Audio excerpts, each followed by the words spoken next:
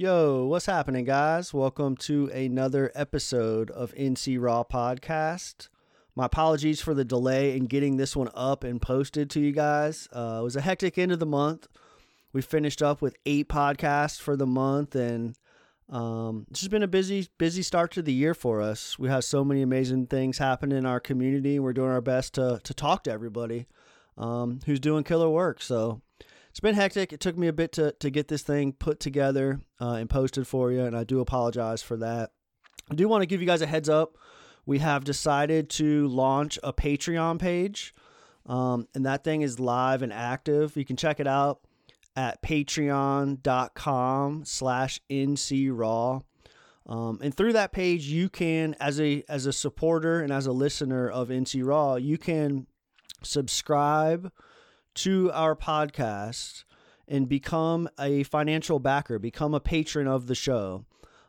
We have a lot of goals, and we're really working towards getting our own studio space that can kind of double as like a recovery community center to host like social events and parties and things like that. But ultimately to record more shows and to have a home. And so we decided to launch the Patreon page as opposed to other means of making this podcast financially sustainable. There are a lot of costs that we incur in doing this for web domain hosting and stuff like that. And we would like to, offer this to you as a supporter, somebody who enjoys and finds value in the work that we're doing. You can subscribe for as little as $1 a month. There's different tiers, and ultimately what you'll get on top of just, being a supporter of the show, you'll get access to exclusive content, exclusive behind the scenes videos from every podcast we do, and all sorts of other cool things. So we're excited to do it. We're looking at a couple of pieces of property in town in Silva, where we could potentially create a studio and build this studio. And this is just an avenue to help us do this. I'm investing a lot of my personal time. I spend probably 30 hours a week working on NC Raw, and it's not, this financial contribution isn't to pay me any type of salary. It's to invest back into NC Raw to continue to do the work that we're attempting to do. So definitely, if you're interested in backing us and becoming a patron, check out the page. It's patreon.com/NCRaw. On this episode, we get to sit down and talk to Jeremy Wilson, who is a tribal council member for the Eastern Band of Cherokee Nations here in Cherokee, North Carolina, and his good friend, Joey Owl. They come on the podcast to talk with us about an upcoming cannabis feasibility study that they're doing on the reservation. And we talked about what that's going to look like and what their intentions are behind it, as far as what the implications are to legalizing cannabis on the reservation. We got into a little bit about how it would relate to substance use and mental health and some of the avenues that it could assist in what's taken place over the last couple of years on the reservation. So it was an awesome conversation. These guys are super knowledgeable and very insightful, definitely leaders of the community. So I thoroughly enjoyed talking to them, and I hope you enjoy the podcast. Give some love to Jeremy Wilson and Joey Owl.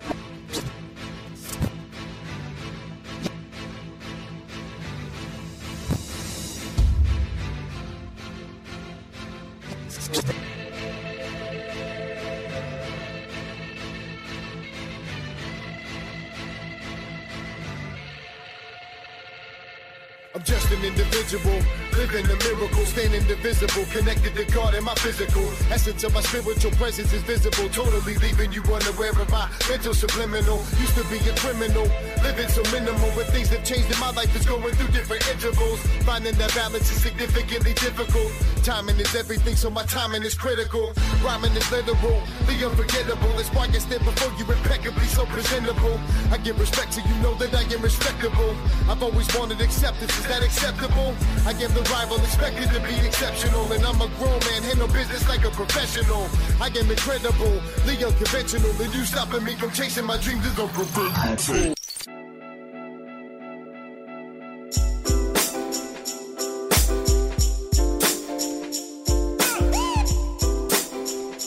The opinions expressed in this podcast are the views of the NCR team and the individuals interviewed. We do not consider ourselves to be mental health professionals. Our mission is to explore the various pathways to recovery and to give a voice to those affected by or involved in the care of substance use disorders. Some content may be mature for younger audiences. Viewer discretion is advised. And that's where Councilman Wilson and myself in previous capacities are fighting for, in light of other states already having some sort of cannabis legalization, whether that be decriminalization so that you have less harsh criminal penalties for possession, small amounts of on you while you're moving about. That's not considered trafficking.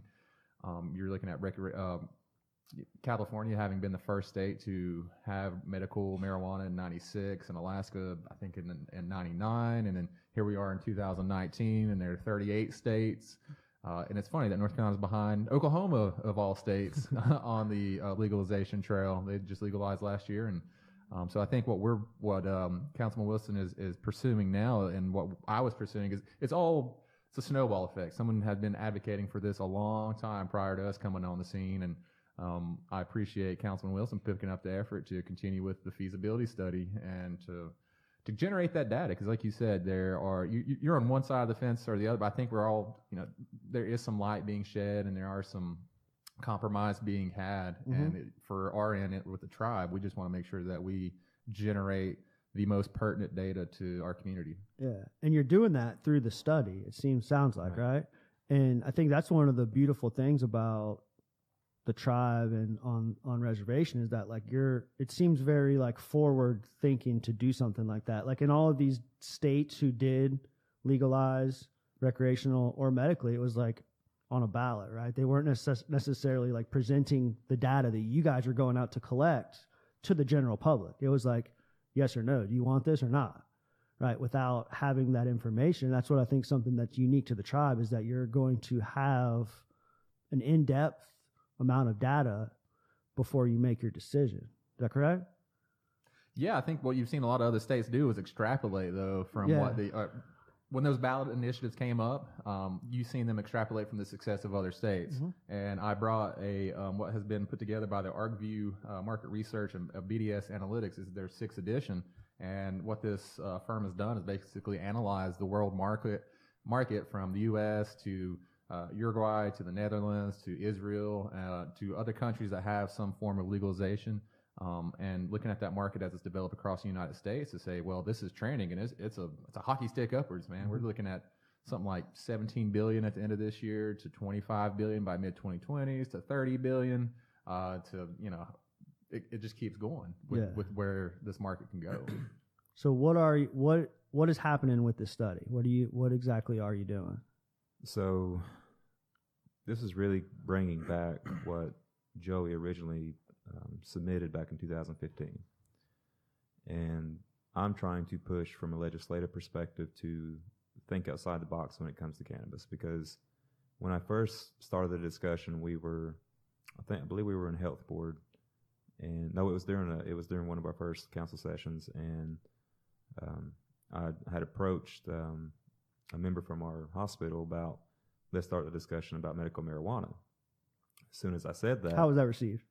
It was received with a lot of hair sticking up, because nobody was expecting that to come out.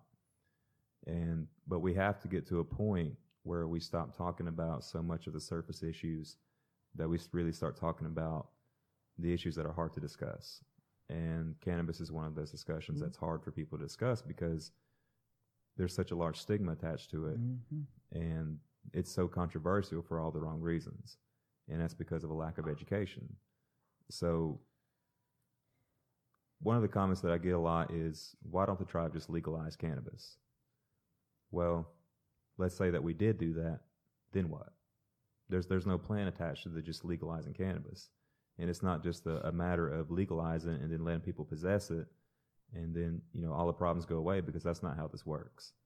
You have to have a blueprint before you build your house. Yeah. And so the house that we're trying to build with cannabis is a large part of it is hemp right now, but we are going to discover the parameters of marijuana, and go from the medical side of it, the economical side of it, a plethora of things that you can do with this. And there's a reason why it's sweeping the nation the way that it is. But the stigma still exists, and it exists very strongly in the Bible Belt. Surprisingly, I've not got much resistance on this. The more that I'm talking to people about it and kind of giving, you know, the educational perspective, but you have to deliver it to them very simply and to a point where they can understand it. Because if you approach them clinically, it just goes over their head for a lot of people. And it's not to say that anybody's, you know, dumb about the topic. It's just the fact that there's so much about it, and there's so much information about it in so many different areas, that we have to just really start with the basics and deliver from there. So this study is what we consider to be our blueprint. And we go from agricultural to economics to education to law to different public health and human services, how this affects diabetes, how this affects, you know, the high blood pressure, high blood sugar issues, the opioid epidemic, what we deal with in our drug court, you know, things of that nature. And you know, I really get a lot of my information from Joey. He's kind of the mastermind behind all this. Yeah, he showed up with a handful of notes. I was like, oh yeah, my man's prepared. So when we talk about the in-depth part of it, Joey's the guy to go to with that. And my position is, you know, I have the ability to push this from a legislative perspective, and the more that I push this from my position, is to really, I try to approach this from a government and community perspective, because there's always that trust factor. And this is not something that I want to push out to people and say, hey, just take my word for it. This is a good thing. Read the headlines on CNN. That's not the approach that I'm trying to go with. Is to say, I understand this is a good idea, but do you understand why it's a good idea? An example that I'll use is I went down to Snowbird in Robbinsville, and it was for a different event down there. But before our alcohol referendum, I had a few elders down there that drove me to the side and was, you know, discussing why, you know, their viewpoints on the alcohol part. So after we got done with the discussion, I simply just asked them, how do you feel about cannabis?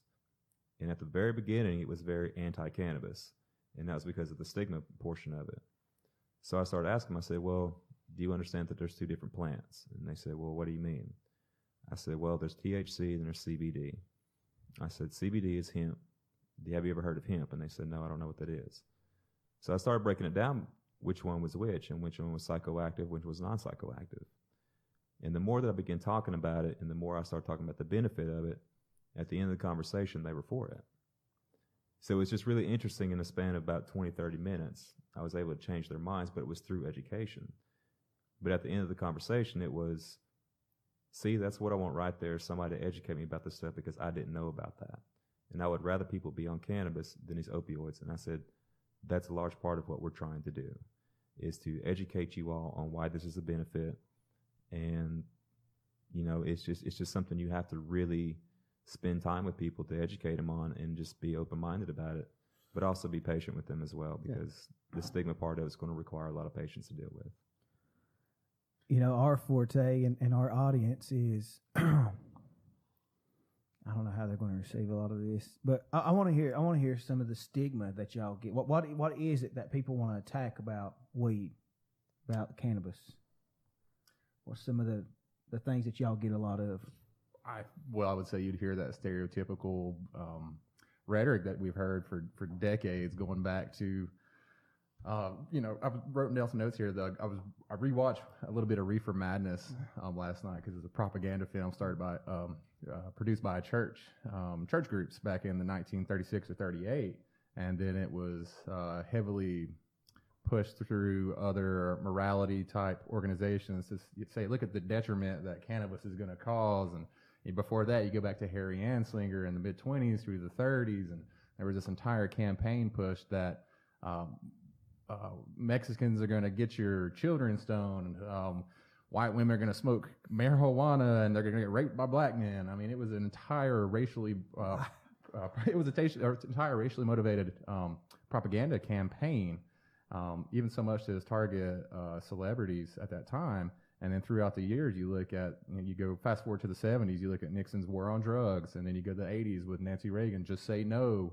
And then you get into the 90s, and you see some of the lobbying efforts from folks like Jack Herer and Keith Strump and Brownie Mary Jane Rathbun at that time, who were advocating. And again, it was contentious, and it was, you had entire generations that had been built up with the mindset that, well, cannabis is bad and the government says it's bad, although the USDA at the time didn't claim it. We had Hemp for Victory produced in 1942 to encourage farmers to produce hemp at that time. So there's just all this conflicting events that have taken place that have led us to where we're now. And I haven't heard that same rhetoric. Oh, when you smoke weed, you get lazy. When you smoke weed, you get dumb. Man, some of the I think every president up to Trump smoked weed. Yeah. You got very successful entrepreneurs, billionaires, millionaires that have smoked cannabis and done just fine. What do you have? What are your misconceptions, sir? We learned in peer support training. Now, I could see this as a form of harm reduction, right? I mean, correct me if I'm wrong. I've heard it called off-ramp drug. So. Yeah, I would say so. Gosh. There's many people like in this world that we live in, Caleb. There's many people who might not identify as being a person in long-term recovery, who is no longer using the harder, more illicit drugs, right. And they're strictly using like marijuana maintenance programs. However, they don't identify as a person in recovery, or they don't show up to various meetings or support groups because they ostracized. Might not be. Is that because in these recovery groups, support groups, that cannabis is still considered part of the drugs that you don't want to use in your recovery? Or I would say some. Yeah, I would say some. But there's others like some of the medication assisted treatment programs probably would. And I think that if it was, you're still purchasing it illegally in our state. You're still consuming it illegally in our state. So that stigma that you guys are speaking of probably does carry over a little bit. Now, I do know folks in other states where medical marijuana, my people very close to myself, my family, who are using medical marijuana as opposed to Suboxone and other medication-assisted treatments to come off of opioids. I mean, I have a personal connection, a personal relationship with somebody in my family who is going through that process now, has access to cannabis through legal means, prescribed by a doctor, purchased from a dispensary and completely legal. And, there's a shift in the stigma probably in those areas, in those regions where it is more accepted. Full disclaimer, me and Caleb go way back. I was wondering if he's going to get into this. So, I mean, the history, I was, like 11, 12. Man, we was young, man. Yeah, we was real young. So I've been there through some of the parts of the life that, might reference what we're talking about tonight. And it was wild because, Joey, I mean, we was always together, at the pool, playing ball together, just running around together and everything. To be in the DD 15 for everybody.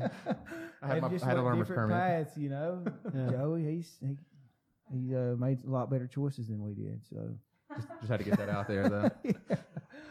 Yeah. But yeah, to the stigma in our community, I don't know. I mean, Jeremy, I feel like you're more out there with community members and hear that side of it. There's really no one simple way of putting it. It really just boils down to the getting high, doing bad things sort of discussion.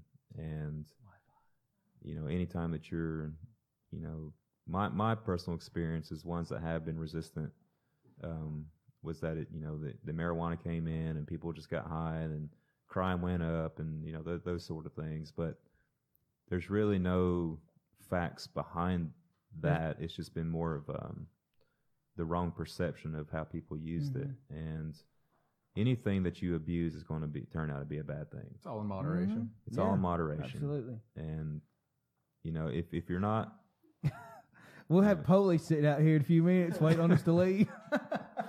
I don't know. I think the stream might have dropped for a second, so you might be in the clear for a minute. it dropped that comment a minute ago. Maybe they're watching us. Right. What are some of the some bullet points now? What's the study showing as far as like the harm reduction and this battle against the opioid epidemic? Like, what kind of benefits does? Well, our study, we just had our first meeting a few days ago with Rod Kite. He's the attorney for Hempleton. So we did pass the approval to do the study back in October. Over the holidays, it's hard to get everybody together, but we recently just passed the resolution to actually fund the study. So everything's still brand new and in the works. We're just now laying the groundwork for it.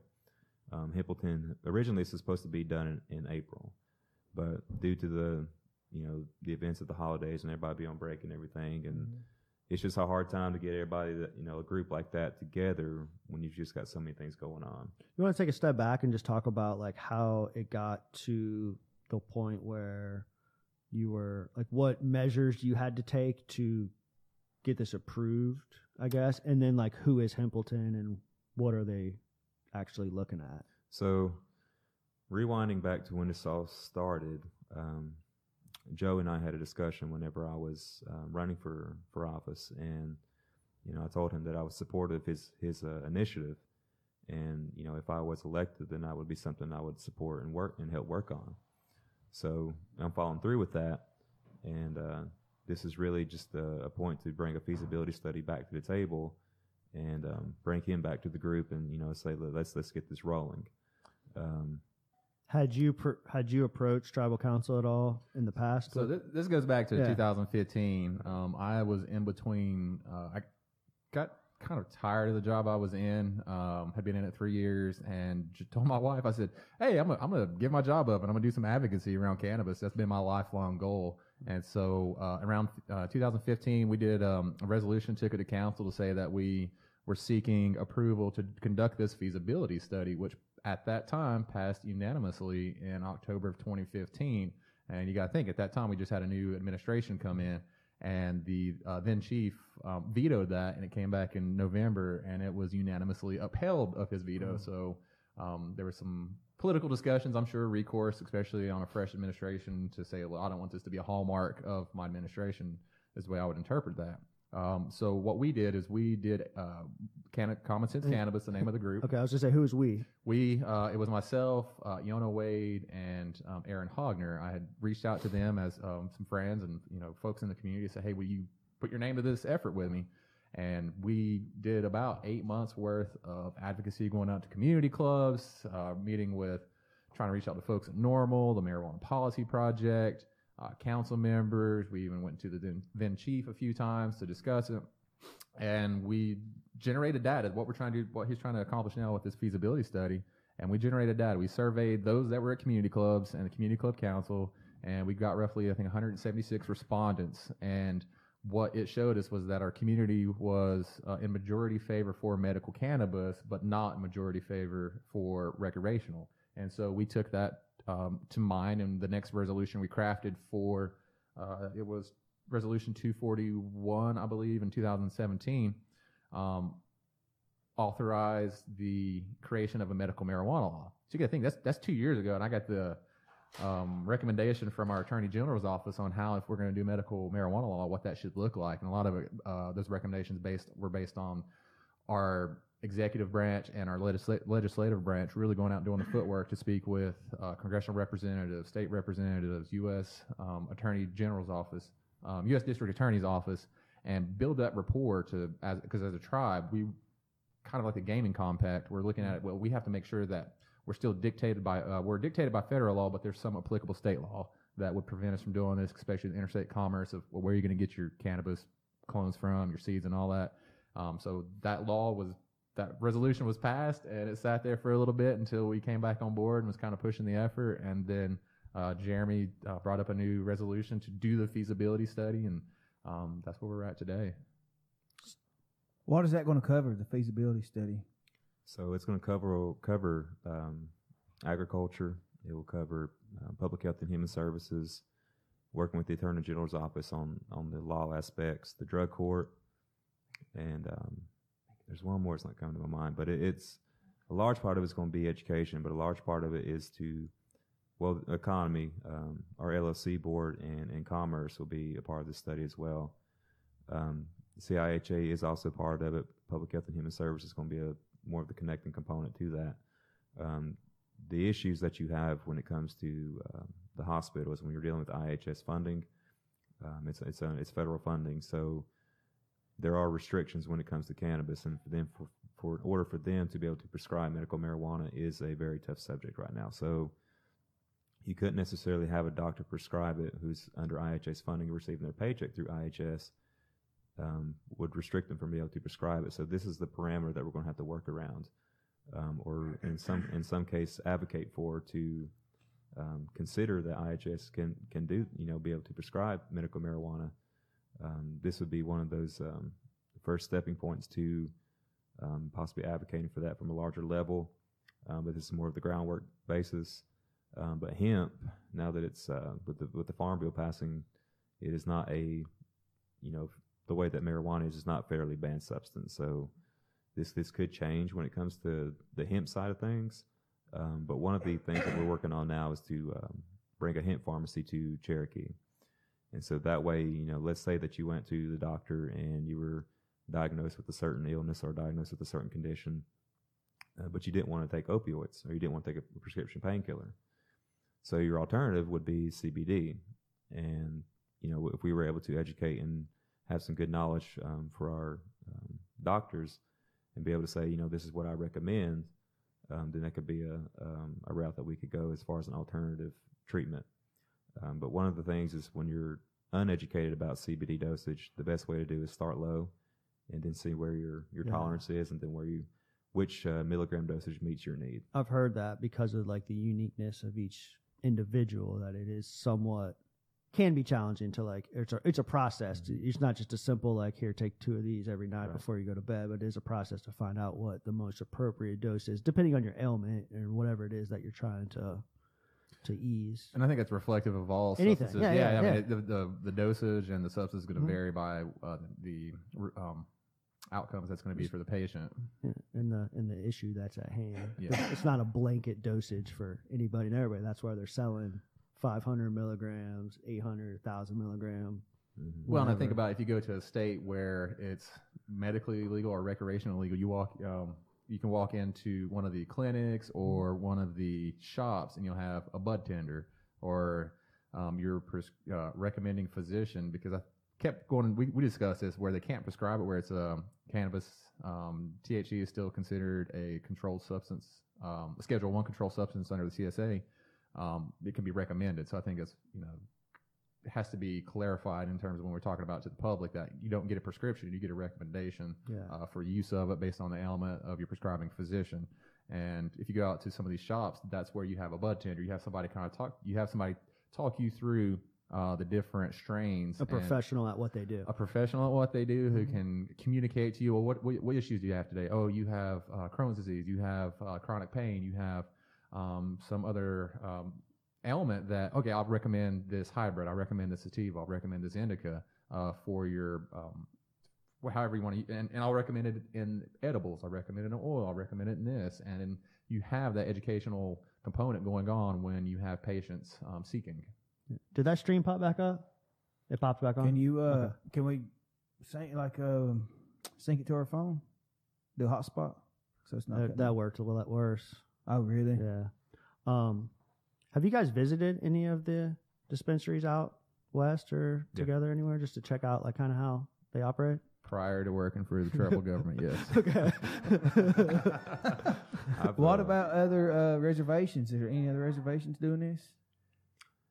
Yeah. There's a number of them. Yeah. There's a number of them. And how's it going? You're seeing it in states where it's recreational or medicinally legal. Right. I think, there are a couple, when I think of the tribes that I would point out, they're on the West Coast. One of the most notable is in Nevada, just north of the Las Vegas Strip. The Paiutes, they have the largest dispensary per square footage in the nation. So there's, they're carrying a large amount of products. What you're seeing, though, are tribes getting into both production, cultivation, and the sales, the process, and And so as this market's developing, the opportunity, like Jeremy pointed out, is that you can get into production, you can get into process, and you can get to the storefront. You can contain that entire growth to sell market within your operation, or if a tribe decides to do that, or else you might consult with a grower, depending on your land base. If a tribe don't have good land or large enough land base, well, I'm gonna go buy from this farmer, I'm gonna go buy from this farmer, and try to piece their products together. There have also been some examples of that are great for us to follow and how not to do it.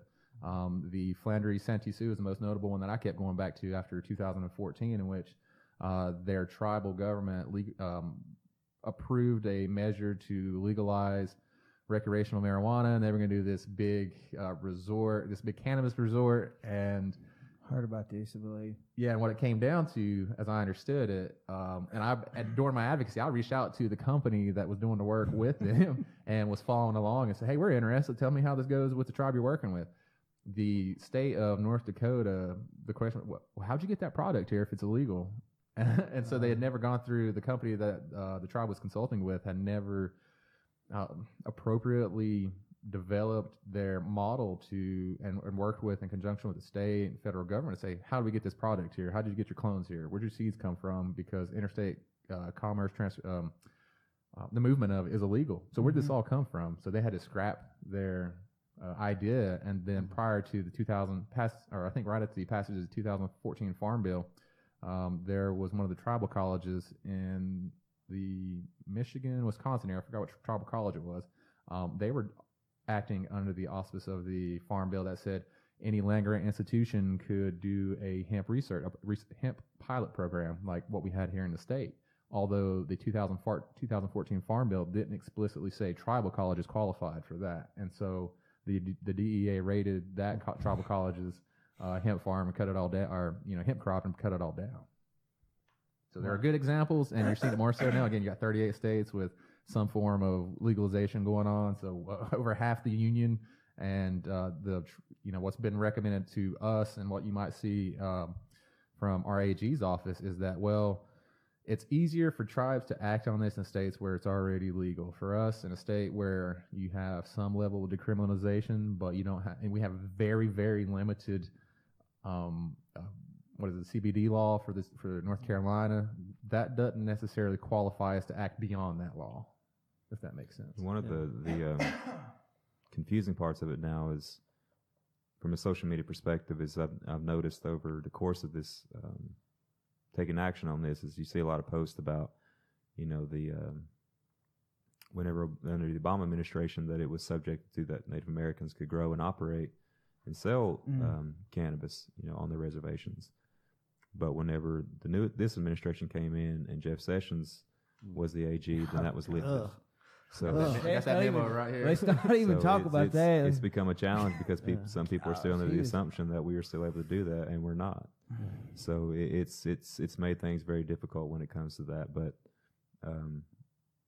you keep hearing about the possibility of him lifting that ban. That's yet to come. We'll see. And also with an upcoming election speculation cycle, is, but within a year from now, who's Jeff Sessions? Oh, under Obama, it was Sally Yates. No, Sally Yates was. Yeah, she was. I can't recall. I can't remember the name. I didn't study up on that. We just knew the memorandum was for that, but so who is Hempleton, and what are they?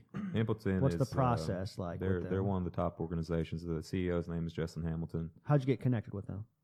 So there's the hemp pharmacies in Asheville on Hendersonville Road, and I'll need to back up on this one because to kind of get you leading up to that point. So I went to the RES conference in Las Vegas. It's called the Reservation Economical Summit.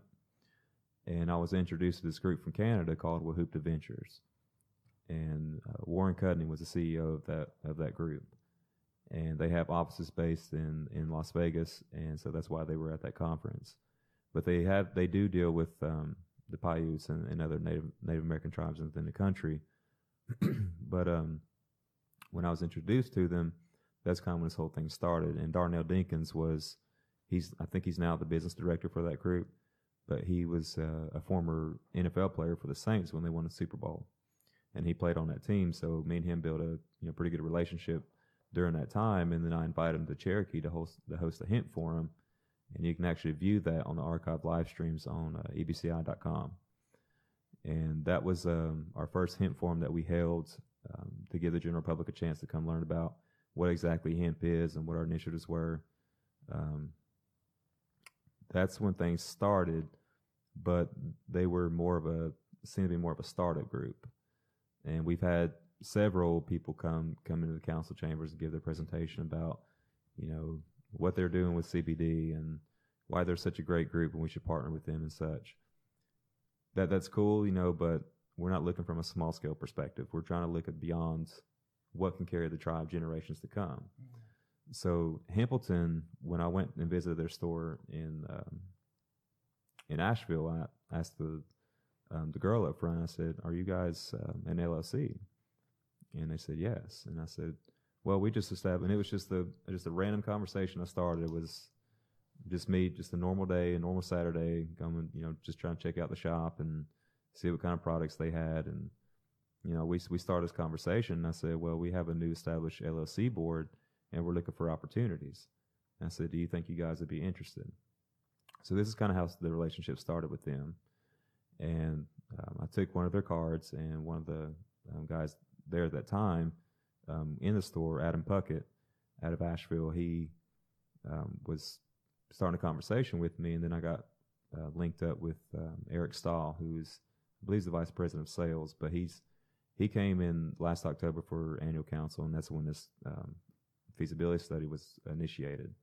And I just asked him to come down and kind of give an expert opinion about what I was trying to talk about.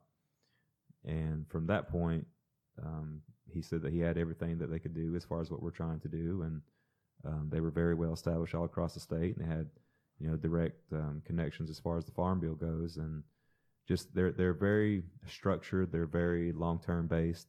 So the actions that we're trying to get into this study, they're very well able to help. So that's the route that I was looking for, and for our people to be familiar with their shops and stuff helps out a lot, because there's already that prior relationship established that people know who who that shop is, and once you start connecting the pieces, it gets a little better. So that's kind of how that relationship was formed. And I want to add to, I think they're also one of the first groups, or one of the major groups in North Carolina that were leading the lobbying effort for the pilot program and some of the other efforts that have been going on for years within the group. And another disclaimer, I had worked with Rod Kite with Composites Cannabis. I met him at a normal meeting in Asheville, and we started some conversations and some dialogue. And so, yeah, they've been in the game for a while. I'm curious, what are y'all's thoughts on this, since y'all invited us on? You're getting us talking. I'll answer that in just a minute, Joey. I want to hear about come over. He's going to ask another question. Economic benefits, like the revenue it might generate. Well, what's that? What is that looking like? It depends, because we have a study here that looks at the global market, the U.S. market, Canada market, and I got the executive summary. It's like a multi-100 page you can buy. But for the tribe, when we were looking at this, you had a couple different models you could look at and employing here. One was a full-on recreational market, to where part of the discussions we had with some attorneys, and I would, in previous capacity, would say that you could only have a recreational market on the boundary, and then you would run into what Colorado. We could as a tribe, and with our geographically defined boundary, run into the same issue that Colorado did, in which you had a class action lawsuit from the states around Colorado saying, well, you're increasing our law enforcement expenditures because we're busting so many people from bringing cannabis. Basically, we want a piece of that pie. We want a piece of some of that money. Yeah. Yeah, and what you would see, speculation would have been that you'd see more county and state highway patrolman enforcement on our borders, just randomly setting up checkpoints to see what was going on. Yeah. And that class action lawsuit wasn't picked up by the Supreme Court. They basically said that's your cost, that's your problem. It's your jurisdiction. It's your jurisdiction. Yeah. You deal with it. So we looked at all. That's one opportunity. Recreational, you can have it on the boundary. It would have to stay on the boundary. One of the questions that came up from Snowbird is, well, how do we get access to it? When, it was referencing medical or recreational. And I said, you probably won't. I mean, you can't you can't buy it on the boundary and move it to Snowbird, so you'd have to consume it on the boundary. Medically, we looked at two avenues. One model was to only have it available to enrolled members, so you'd have to go through this process where because IHS couldn't legally recommend it or anything, we were looking at the tribe actually having to do what some other states do. You set up your own doctor's office and you have a prescribing physician who can recommend that, and you go to your storefront. Then it would only be available to enrolled members. And then we added on to part of the discussion, well, can we develop our own card carrying EDCI system and honor the medical cards of other states? And that's how you would look at generating some other revenue, specifically with the tourism that comes into the casino. The tourism that comes in, you got folks coming from all across the nation potentially that come to our gaming area, and they want access to their medicine, and that's something that we were looking at providing. So those are kind of the three models that we were looking at. I don't know what this study, I would assume that it would encompass where, recommendations for how to act on it within IHS from our AG's office, recommendations for our own tribal code, what kind of structure would the business be in? Would it be a tribal model? Would you bring in? And we kept advocating for the gaming model in which you hired this third-party company to come in, such as Caesar Entertainment through Harris, to do the entire business for us, seed to sell, storefront, and all that.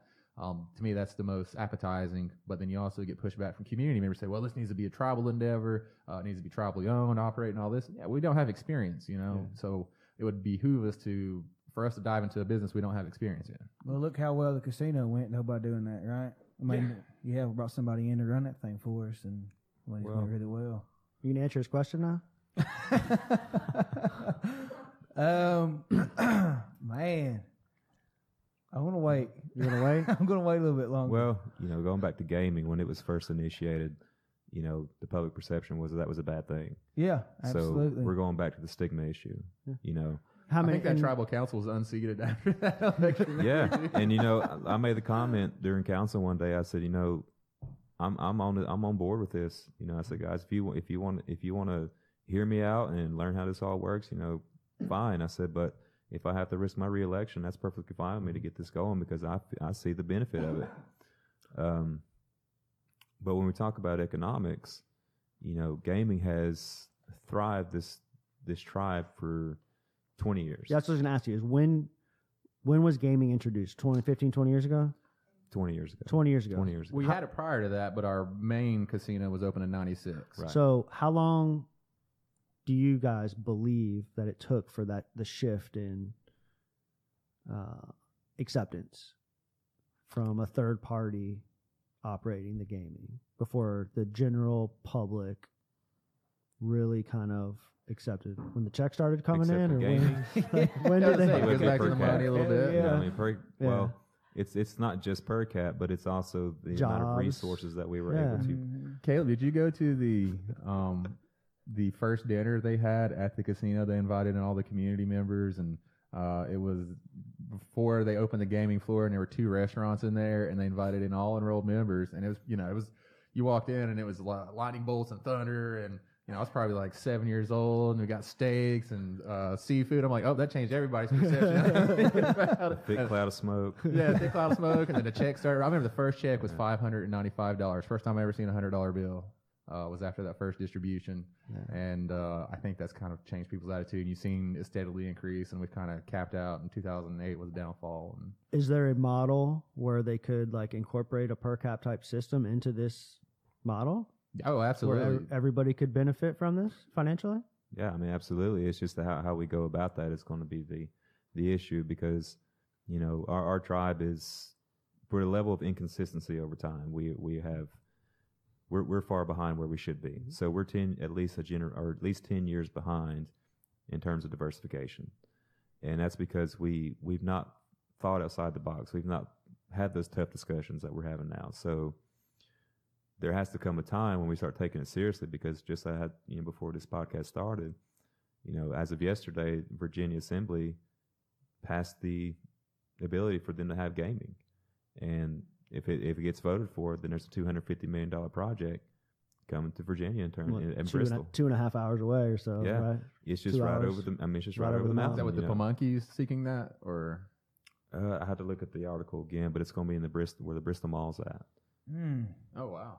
So it's just right next door, And then, you know, you've got Tennessee talking about legalizing gaming. You've got Georgia looking at the industry. So we have an expansion with the convention center, and we do have a sister casino that has generated profits beyond projections, which is a good thing. But there's going to come a point where you're going to hit that J curve.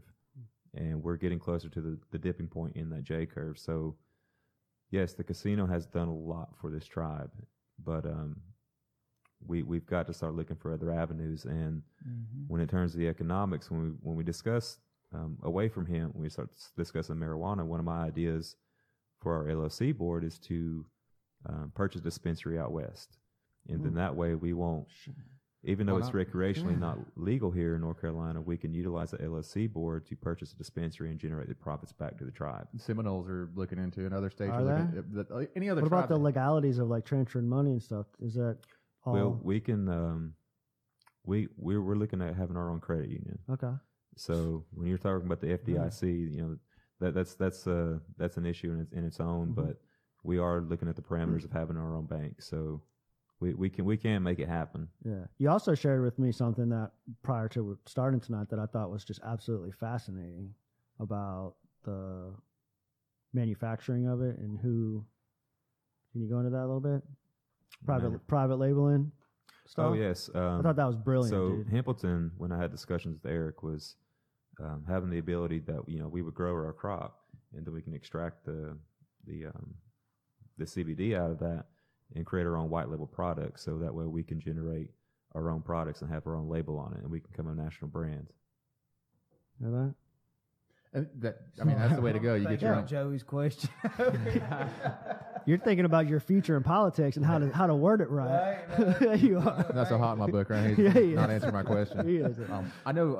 I'd add to the point. Looking at products. I worked with one of our own Cherokee farmers last year to get onto the North Carolina pilot program, so that he could apply, grow his own crop, and he got an acre into the ground last year, a little bit late. But then the funny thing was, right before it was harvest time on the variety that he selected, and they had these big, beautiful cola buds, and you walked up to, and it smelled like a little bit of a diesel smell on it. I mean, it smelled like it, it looked like it. And so if you, when there's a lot of folks that walk the train tracks right there beside Gadua, I went back the next week because I was really interested in keeping up with the crop, and went back. The entire crop was headed. All the cola buds were gone.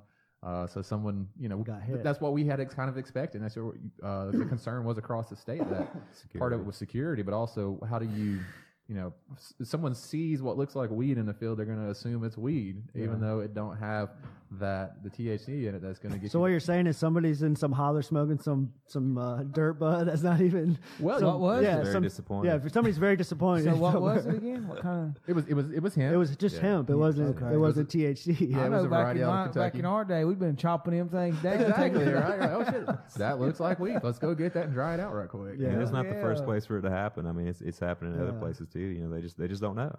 It smells the same. It looks the same. With the programs in place, you'll have Hit a lick. proper security and other things that would and education and stuff like that to know. One would What's hope. what, And so yeah. out of the pilot program, yeah. what it required, what's that? What does Rick Youngblood have at the shop up there? What I'm is not it? sure. He's selling hemp flower in his shop. It's called Rick Youngbud. No, So, it's not. Yeah. No. Rick Youngbud. Yeah. You went and checked it out, right? I didn't go there, but I saw it posted on social media. But Well, that's crazy. Now I remember when I went to the hemp pharmacy about That's a pretty year, good. about a year and a half ago. I walked in, and I take CBD oil for chronic lower back pain. And I walked in and I looked and I was like, oh my gosh, what is that? And I seen a little plastic glass jar with a magnifying glass on top. And I looked and I said, I'm plain dumb. What is that? Oh, that's hemp. Are you sure? It looks like bud. Well, it's the flower, and they go into the technicality. So I was plain dumb. Let him talk me through it. And I said, yeah, we're selling bud in North Carolina. I don't care what anybody says. That's bud right there, whether it has THC or not. And again, I've talked to folks who have consumed the hemp bud that they may experience that high feeling, even though it has no traceable THC, the less than, the qualification of less than 0.3% THC, but they still have experienced the maybe euphoric effect, but on most experiences, from what I heard, it's a calming effect. Just to my anxiety. I have anxiety for the day, so I smoked a bud, or they took some oil, or they ate a gummy, or whatever. See, the difference there between that and marijuana is that, I'll go to the hemp pharmacy and I'll get what they call the froggies, and that's the gummies, and they're sugar coated, but they have 25 milligram and 50 milligram dosage. So, I'll take a 50 milligram dosage and I'll get that calming effect, and they'll say specifically on the wrapper, no THC, but you'll still get that calm, relaxed feeling, but you're cognitively functional, so you can still operate. You can drive. I can drive, versus That's weak. I'm on 100 milligrams. I can drive and function throughout the day, so it's an interesting. And that's CBD. That's CBD, yes. So tell me, I don't know. Tell me about CBD. So there's, I was listening to a podcast, different podcast, and it was, one of the things I wanted to highlight in our discussion tonight was that there's hemp oil, which is oil that's expressed from the seed, and then there's CBD oil that is acquired from the buds. And so CBD is just one cannabinoid, and out of 113 identified cannabinoids that you'll find in a cannabis plant. And I also want to make that point about that. One of the efforts to dispel the stigma is to constantly say cannabis, not marijuana, not weed, and so that you refer to the plant. Language. It's very important. That's how propaganda works. Is I repeat it and I repeat it and I repeat it, and you regurgitate it or you take it or whatever. And so when you're looking at that, I'll let Jeremy go into, because he's been advocating more recently. I just wrote down a few cannabinoids before I got in here, and Cannabinoids. Cannabinoids. Did I say that right? Yes, you did. Cannabinoids. Caleb's brain just spinning. You guys got me confused there for a second. No, but there's everybody's familiar with THC and CBD. But when you break down what their components are, if I was to give somebody either of the two, if they had a lot of anxiety, I would provide them CBD before I provide them THC, because of the psychoactive effect of THC. But with THC, if I was to give it to a cancer patient, it would help them eat. Versus if I was to give them CBD, it would suppress their appetite. So that's one of the things that I try to talk to people about when it comes from a medical point of view is when we had some cancer patients in my community, and they would utilize marijuana for them to be able to eat. And I had someone question me about, can I go to the hemp pharmacy and get me something that's going to help me eat? I said, well, it's not going to really help you eat. It's CBD, so it's going to suppress your appetite because it controls your ghrelin hormone. But there's also CBC, there's THCU, there's CBN, CBG, and there's just different components to it that a lot of people don't understand. And I wrote down some things of what they're good for. And THCU, which is associated with THC, will help with type 2 diabetes, and that's one of the things that we, as Native Americans, constantly battle. CBD is actually helpful for those dealing with Hep C treatment. And when we discuss matters with the syringe exchange program, this could be something beneficial for that program to provide for them for informational purposes. So, that program helps combat the Hep C epidemic. So CBD can help play a part of that as far as treatment goes. THC, from a marijuana perspective, it fights free radicals, suppresses your nerve damage. I had a gentleman who, in another community, had a surgery on his foot, but he took marijuana to suppress that nerve damage that happened to his injury, or into his foot injury. And he'd rather take that than risk the addiction that could come from a painkiller, a very strong painkiller, because if he went the route of painkillers, he would have had to use a very high dose to suppress that pain, versus marijuana, which is a natural substance, was able to curb that pain and him not having to be addicted. So, those are components that I try to, educate people on. There's just so much benefit to it, but it's this educational piece. Yeah. And it all varies. I want to bring up something that I had discussed is, in the history of cannabis, and I find this to be a very interesting fact, is that the United States of America, as represented by the Department of Health and Human Services, our own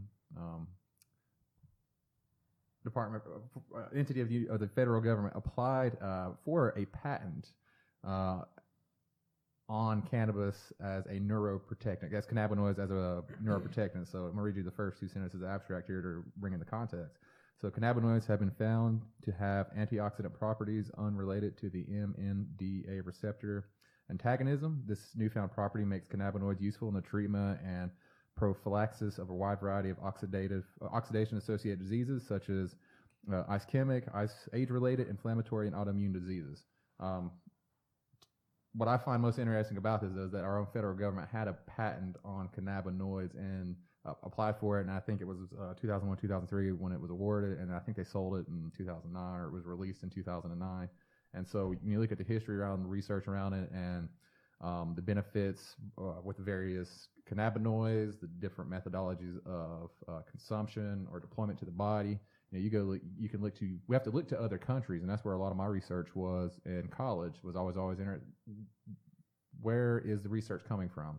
And when you look at two countries in particular, three, Canada, the Netherlands, and Israel, they've been doing research, and Israel's, I think, one of the first countries to do clinical trials with humans. In the United States, we weren't doing that.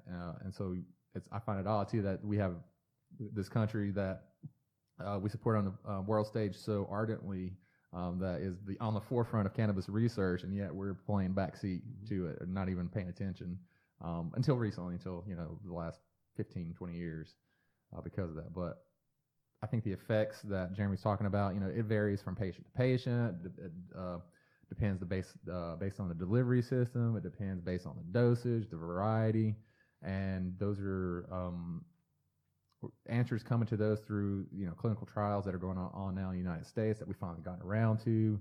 The United States government was obtaining all of its cannabis product for research. Because I think in the 80s, it was because of AIDS wasting syndrome, they were targeting AIDS patients to be part of a program, and maybe other qualifying factors to be part of a long-term study. And I think there's like 3 or 4 people still left alive that are part of this government program to look at the effects of cannabis consumption, and all that was coming out of the University of Mississippi.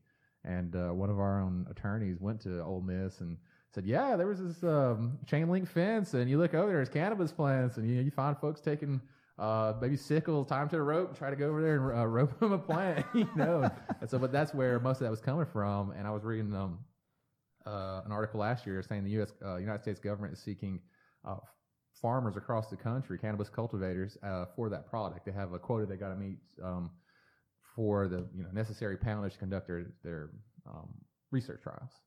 And so, we're all moving there. A lot of the studies up through the 90s focus on the negative effects of cannabis, and we're just now getting around to trial studies. And you're looking at some of these.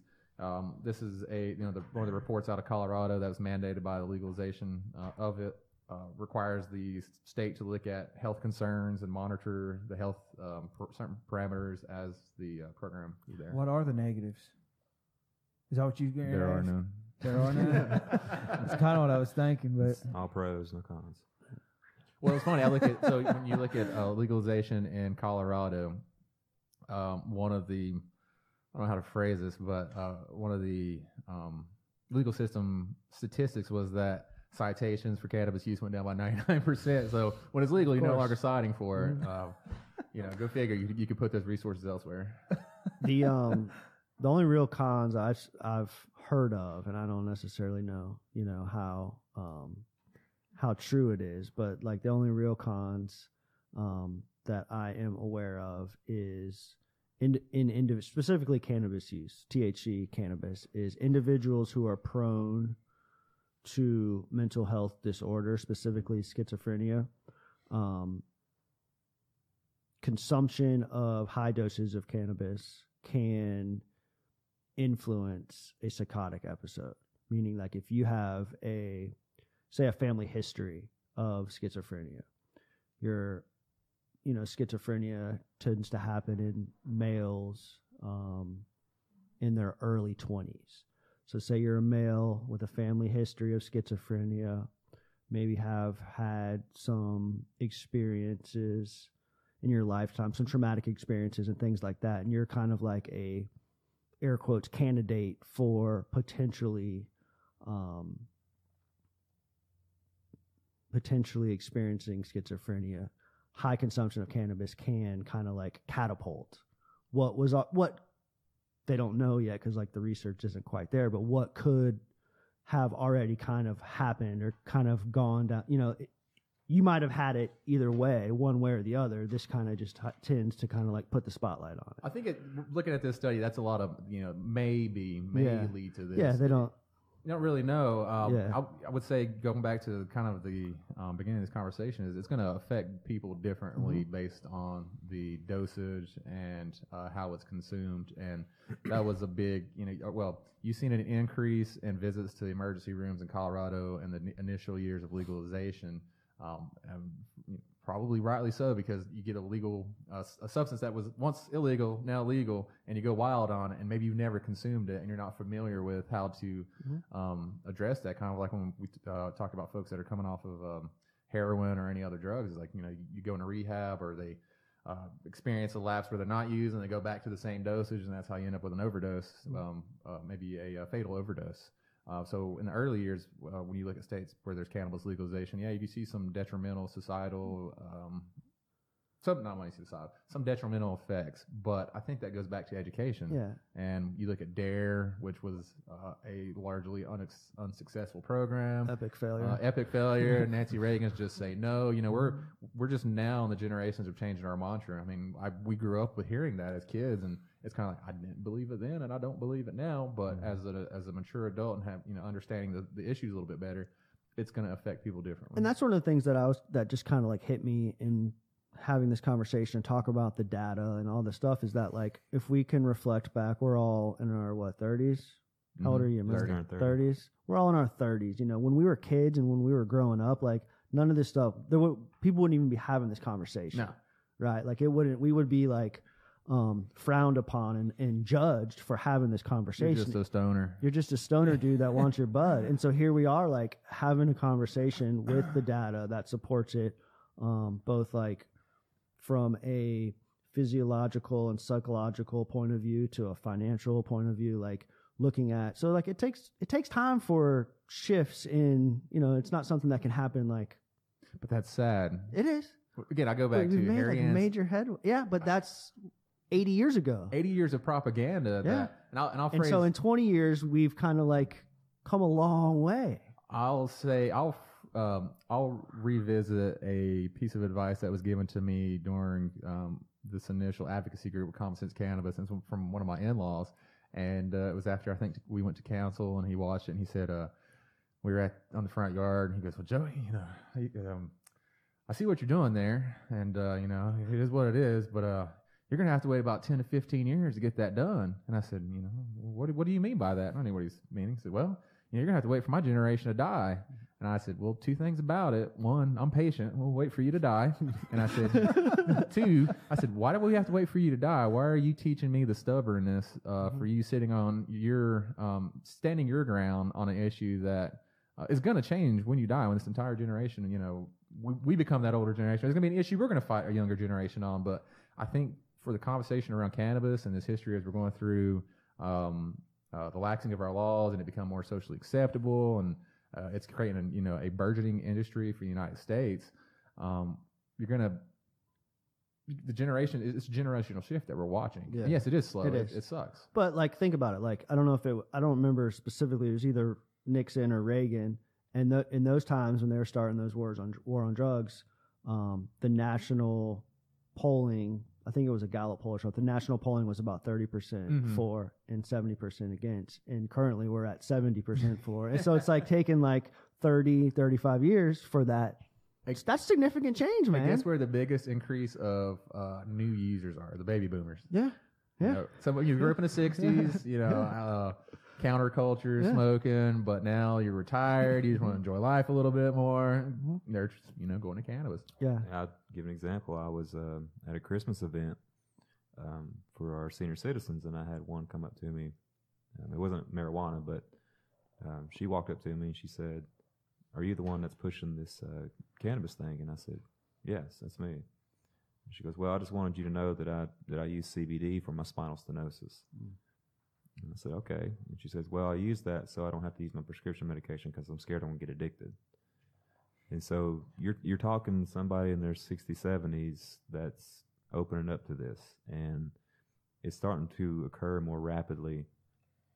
But then we go back to the educational piece, And the unfortunate thing about human nature is that we tend to react at the most negative times. We wait for something bad to happen before we react, because we're under the assumption that we're going to be okay, and that's not going to happen. We don't want it to happen. So now we've come to the precipice of the opioid epidemic. Fentanyl's starting to make its entrance into our society. So, and you've got car fentanyl coming up, and to understand the damage of that is unreal. I believe, if I'm thinking correctly, that fentanyl is 100 times more powerful than morphine. Yep. Carfentanil is 10,000 times more powerful than morphine, to the point where you don't even have to worry about addiction to carfentanil. You're going to be dead by that point. And that is, but your craving for a high is so strong that you've adapted to the heroin, you've adapted to cocaine, you've adapted to fentanyl, to the point where your body just naturally craves something stronger. And then when carfentanil makes its entrance in, there's no telling how many episodes we're going to see with overdoses, and it's just a matter of time before we have to push the panic button, and we're almost there. So what this feasibility study is going to show is that this is a route to combat that. This is an alternative option that we can use to battle chronic pain, because and correct me if I'm wrong, Caleb, that a lot of so I put a commentary out where I don't call people addicts, but I've seen that. We'll talk about that in a minute. Yeah, we should. People in recovery, or just those who have went down this path, that they deal with a lot of chronic pain, and this is an alternative option for them to choose something that's not going to make them addicted. It's not going to destroy their body, but it's going to bring relief. And if we don't do that, then I don't even want to imagine what's going to occur 10, 20 years from now. We've got to use all the tools at our disposal. Is where we're at now. Are there studies that show that states where medical is legal, that like the use of psych meds, SSRIs, and stuff like that has gone down? Are they using cannabis or CBD as an alternative to some psych meds in places? You're seeing the trend, and what's cited in that Colorado report from Colorado was that in states where you have medical program and access to medical cannabis, you're seeing a reduction in opioid abuse, cited up to like 25%, and that's where part of changing the language is that cannabis should not be looked at as a gateway drug, but in this the sense of using it as an alternative treatment, it's off-ramp drug from harder drugs. Yeah. Because rather than completely detoxing and causing someone going through withdrawals, threatening their health and their harm even more, give them a substance that can be controlled and that will alleviate some of the symptoms as they're coming off harder drugs. Without the extreme side effects of so many of the medications that are out there now. Right? I would love to speak with someone who has used cannabis as part of that, their program to get off something harder. I'll tell you, my experience tells me, I was like that typical guy, growing up, dude, I'm gonna smoke forever, dude. I was like, I was the stoner. It was just it just alleviated so much of that chatter, that internal chatter. It really alleviated that discomfort and that internal chatter. And before I found recovery, when I would get in trouble, right? When I would get arrested and get put on probation, I would try to get my shit together, right? And I would try to okay, I gotta stop partying so much. And I would smoke, regularly. And that would throughout those times, that would keep me out of trouble. It would get me back on my feet for a short period of time. Then I'd start drinking again. And the drinking led to other hardcore drugs, and it was just a cycle. And then I'd get in trouble again, and then I'd go back to cannabis. I mean, I was smoking throughout the whole time, but consistently. When I would try to stop using amphetamines, when I would try to stop using cocaine, I would smoke cannabis. And it would work for that intermittent period of time, 6 months, 8 months, close to a year. And then alcohol would lead me back to those types of drugs. Rob, are you ready? Are you co-signing cannabis right now? I'm co-signing, yeah. I totally get it, yeah. I mean, I just threw it over you to answer the question. I've had my answer. He still hasn't answered my question, I know. which I wanted to, I'd be interested to hear, since we have a timeline together from partying at a very young age, rolling big old fatties and having a good time to you found recovery now, and I support you in that. And we're in an effort to we're in a we've matured to support. Okay. I got your back, brother. I got your back, man. Yeah. Come on, I got you. So y'all bear with me. Record this. I'm trying to work through all this right now. First of all, I want to say that obviously I don't smoke. I don't. I'm proud that I don't have to use any kind of substances now.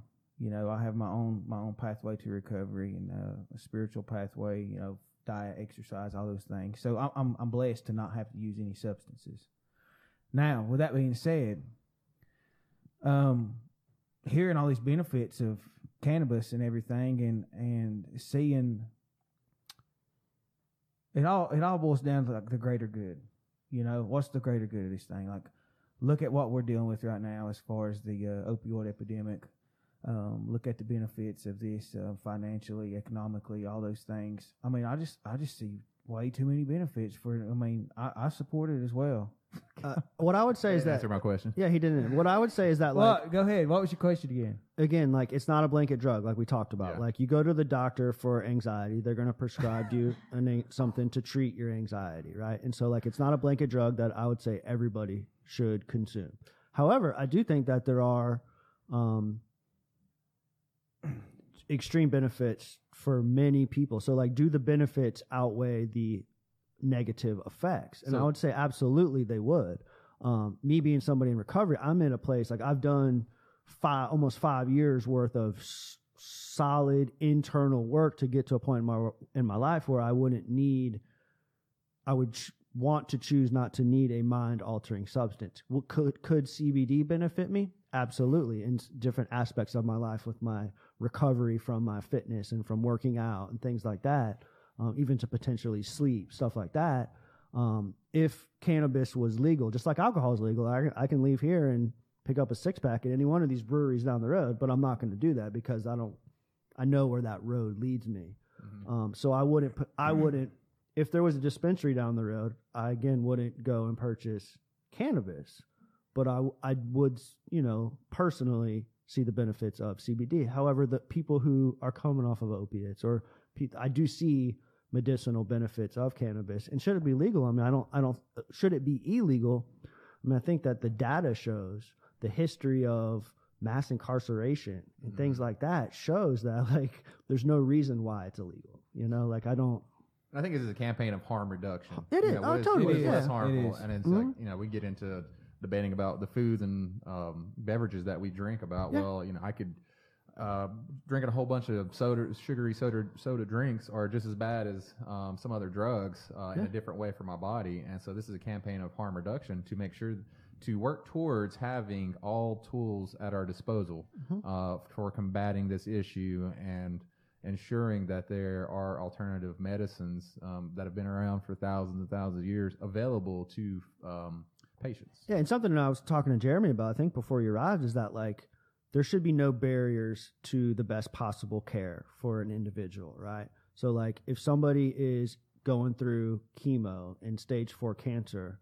like, they shouldn't have to jump through all these hoops to ease some of that pain, to take some cannabis to be able to eat. You know what I mean? Like, they should have access to, we live in, like, the most prosperous nation in the world.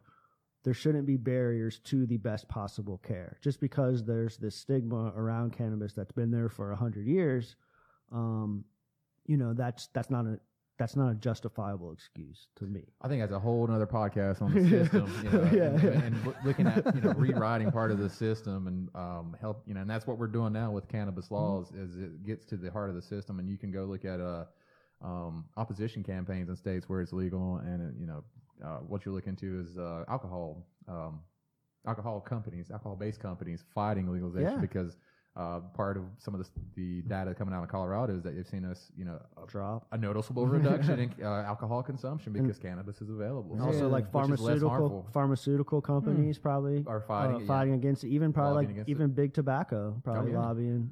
What was your question, Joey? Can we rewind that with two of them? I think it was the same thing. Let's get into like this. Let's get into like we talked a little bit about CBD, but let's get into like, what purpose does it serve? Who is it applicable to? Like what are some of the medicinal qualities of CBD? I've heard things like massive reduction in inflammation, right? Like we as American citizens tend to like not eat the healthiest food, and inflammation tends to be like a serious issue for many individuals, people who consume mass amounts of alcohol. I hear that CBD is just like an amazing reduction, helps with the reduction of inflammation. What other benefits are there to CBD? Like who is the consumer of CBD? I would speak to cannabis as a whole, and based on when you break it down to CBD, and there are other products, and I think there's research going into isolating out, they isolate out CBD oil, but then there are full spectrum CBD oils or full spectrum hemp products. When you look at the medicinal benefits and how it's going to impact certain conditions. So inflammation across the body it impacts that. I take it. So like somebody like Caleb who's running 50 miles on the weekend, recovery, help with inflammation, a lubricant for your joints. If you have stomach issues, it's been shown to reduce pain and issues associated with Crohn's disease, PTSD. Not necessarily so much CBD, but cannabis use for treating PTSD, whether that be from war, domestic, whatever event in your life has caused that. I feel like the list is so extensive, and it varies by state too, with what can be sought after for a medical program. Okay. Now let me ask you this: like, is there currently regulation on CBD, like what they're selling down the road at, whatever gas station behind the counter on a CBD label, or next door over here at the vape shop that has a CBD label? Is there any type of regulation by the FDA or whoever that's like, are they serving me what they say they're serving me? That's the issue with legalization, is that the quality controls for a good part of I would say the early teen 2000s. With any program, you have to rely on that company that is making that product. You have to take them at their word. When you look at quality controls going through FDA, Epidiolex is the first FDA approved cannabis-based drug that can be used to treat seizures across patients. For food products, and this there was a letter issued by guidance from the FDA to the states, and I think North Carolina sent it out to folks on the pilot program or storefronts such as across Asheville, was that if they had a product that was edible, they should pull it from their shelves, because under the Farm Bill, those policies and guidelines through the FDA haven't been administered yet. And so if you're selling gummy bears with CBD oil in it, you always see that little label on the back. Well, this statement has not been evaluated by the FDA. You're selling a food product as well, so those haven't met those quality control standards. As for the oils and whatnot, and Rick Youngblood, Youngblood, yeah. That's what. In these products, these guidelines are being developed with the outset of 2018 Farm Bill, but there are recommendations that have been solicited out to storefronts across the state. So, like, essentially, as it stands right now, if somebody was to seek out CBD, it would probably be best to check out one of these established. You would want to go to somebody that perhaps does third-party testing. Not a convenience store or Well, vape as shop. of this year, you're looking at Walmart across the street. Yeah. looking to get into the CBD. I saw like hemp stuff over Oh, there they are? already. They have hemp stuff already. Well, to say everybody's selling. There's, you Yeah. know, there's a flush into the market Yeah. to make a product and say, well, this is CBD this, CBD that. But where's the evaluation? Where are the test results? Who's doing the quality control on these products? And what the guidance kind of stated from North Carolina was that, well, the market was there, the regulatory capacity is now catching up. Yeah. You both have referenced this 2014 Farm Bill multiple times tonight. Can you kind of talk about what that was and So the 2014 Farm Bill, 2018 just was passed December 18th of December. okay. 2014 was the first farm bill that authorized pilot programs for hemp research in states that are associated with their land-grant institutions. And I think it was it didn't mention 1994 land-grant institutions, which are tribal colleges, but it did allow for 1890s, which are HBCUs, historically black college universities, and then your 62 land-grant universities. So research could be conducted, and for example, in the North Carolina pilot program, there were 13 different qualifications that you could apply for a permit. So you were doing for research for this, or you're looking for pesticide, fertilizer, any research, you had to meet one of those 13 qualifications. And so that's what the 2014 Farm Bill did. The 2018 Farm Bill went a step further and legalized hemp. And if I recall correctly, that was an amendment to the Controlled Substance Act to delineate hemp as not being associated with THC and that part of cannabis. So now it's, it's a Does rush. that mean anybody can just grow hemp on their land? North or Carolina what? is still going to require that farmers be licensed. Okay. I went to a workshop that was put on by North Carolina State in Macon County last month, and they were discussing with farmers about the pending regulations. How do you get licensed? You have to be a certified farmer. You have to have your Schedule F. Caleb, you're not a farmer, dude. That's what they want to prevent. That's why they had these regulations there. Is that, well, hell, I'm Joe Blow. I want to go grow. Yeah. Give me some seed. You have to have filed your Schedule F on your 1040 as an individual farmer. You could be S corporation, a C corporation. Caitlin, you taking notes down there? It's all online. You go look at North Carolina Industrial Hemp Association or North Carolina Hemp Pilot Program. You had to be one of 4 qualifying factors to get a license. And then you had to have that license to purchase seed. So prior to in the 2017 pilot program here from North Carolina, if you were to get seed from out of the country, then you had to get a DEA importer's license for that seed. There was also some language that had to be reworked to get seed from other states that had pilot programs. Last year, the farmer I worked with got acquired seed from a company out of Kentucky without needing, the language had been amended so that he could transport that seed here. But he had to have his license to show to a distributor to purchase seed. How is the CBD derived from the hemp plants? Different extraction methods. Supercritical CO2 extraction, high and low temperatures there. There is I was thinking if these cats can figure out how to manufacture meth in their trailer, they could probably figure out how to do that too. There are some low tech ways yeah. you're looking at a distillation process, you're looking at this supercritical CO2 process, you're looking at extraction using it's not butane. Sorry, lost my mind here. Ethanol or something? Ethanol extraction, sorry, thank you. What I've seen is most efficiently are supercritical CO2 extraction for this. And then it can, those cannabinoids can be isolated down to just where you have certain terpenes out of it. You have certain cannabinoids out of it. The science behind it is watch some YouTube videos. Pretty technical. That's one of the biggest reasons why I decided to partner with Hempleton, because they can take care of pretty much all of that and help us learn how to do all that, and then one day that we can take on this industry as a tribe. But at this time, we're not capable of doing that at this time. So it's a very complicated process to not only learn the system, but how to utilize it. So it's good to have an established partner that has a very strong record attached.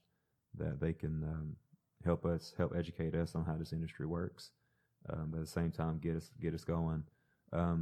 If we fully partner with them, we can have we can look to have this going by next year in 2020. That was my next question. Yeah, is like, what's timeline. next? Where do you see this going? and We're what's still the- working on a timeline for how this whole thing's going to work.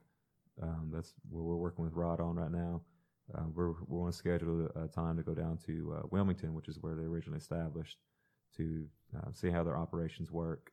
And I'll be actually visiting Raleigh tomorrow, hoping to meet up with Eric and kind of go over some things, discuss stuff with our state lobbyist on his side of the fence with the state. And there's still a lot more wiggle room in the General Assembly now than there ever has been. But we are going to have the discussions probably in the next couple of days. So Just tell them we're behind Oklahoma. We can't. Have we're that. behind a lot of people. But What is it with Oklahoma? They're doing it. They're doing it. We're not. Yeah, it's one of the most conservative states, and for them to have passed medical marijuana was deep red state. it was. I actually had a discussion with some members of Cherokee Nation, and it's there's a lot of skepticism there when it comes to cannabis, and it really surprised me a little bit. But I think we might have one of the discussions too. There's a council member from there that I've been talking with for several months now about this, so maybe we can officially get this conversation going with them. What was their path? How did they go along the same lines that you're doing through like a justifiable research company and Cherokee Nation or Oklahoma? Oklahoma I think it was a ballot measure. ballot? Yeah. Mm-hmm. Cherokee So that Nation, was- are they picking it up? Are they trying Not to do the this same moment. thing? There's, I just had a very brief conversation with a member of this past trip to DC for NCAI, and they just brought the conversation. But I've been in discussion with one other council member. I think he's from UKB, but United Kadua, which is like a partner tribe with the Cherokee Nation. But he's interested in the hemp industry, and they got a lot of flat land out there, so they got the benefit of land out there. So it's an educational matter again. Going back to one of the things I was going to point out, your take on the CBD. There's a lot of benefit of it, but there's also going to be a trend of bad mixing in with the good, because Coca-Cola is now looking to infuse their products no way. with cannabis. What? That's the route that they're wanting to go. So when you tell somebody about the benefits of CBD, and then they're looking at Coca-Cola, now it's like, oh hey, this Coke's healthy now, so but you're still battling with the high rates of sugar. But that's been one of the trending headlines is. Philip Morris was Yeah, I've heard. working on a project called Marlboro Green. Marlboro Green is what it Green. was. Yeah, so they're looking at packaging cannabis cigarettes. Yeah. As And test see, products. like the hemp pharmacy, they have pre-roll joints Of and, CBD? Yeah, hemp and- hemp flower. Hemp flower? yeah, Yeah. hemp flower. But this has been proven to help, and I don't know how you feel about it, Joey, but this has been proven to help those who are smokers wanting to quit smoking. Smoking cannabis cigarettes. or smoking cigarettes? Smoking cigarettes. Maybe. What? But it's able to give you, because a lot of people, they resort to cigarettes for the common effect, but you got the nicotine issue. So CBD is able to offer that same common effect without the addiction like you would with cigarettes. How many people in recovery smoke cigarettes like freight trains? I mean, it's just enormous percentage. yeah. Yeah, and I've talked to some. They say, I've smoked a joint, here and there, and it's just helped me calm me down. Mhm. But again, when you're talking about, smoking the product or utilizing the product, not just smoking it, you have to be careful about your dosage because, What can happen if you take too high of a dose? it just Depends on depends. the Are we person. talking about marijuana? Or are we talking about CBD? Either one.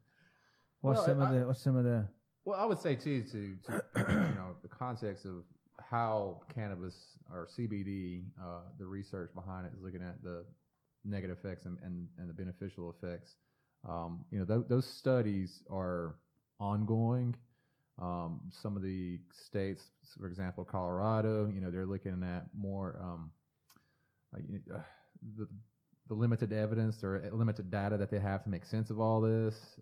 Some of the things that are professed to be the benefits are all could be anecdotal evidence, And that's where you see support, and you hear politicians, elected officials come out and say, well, how can I deny someone who says cannabis helps them for whatever ailment, and I have to believe them, and so I'm going to fight for that right.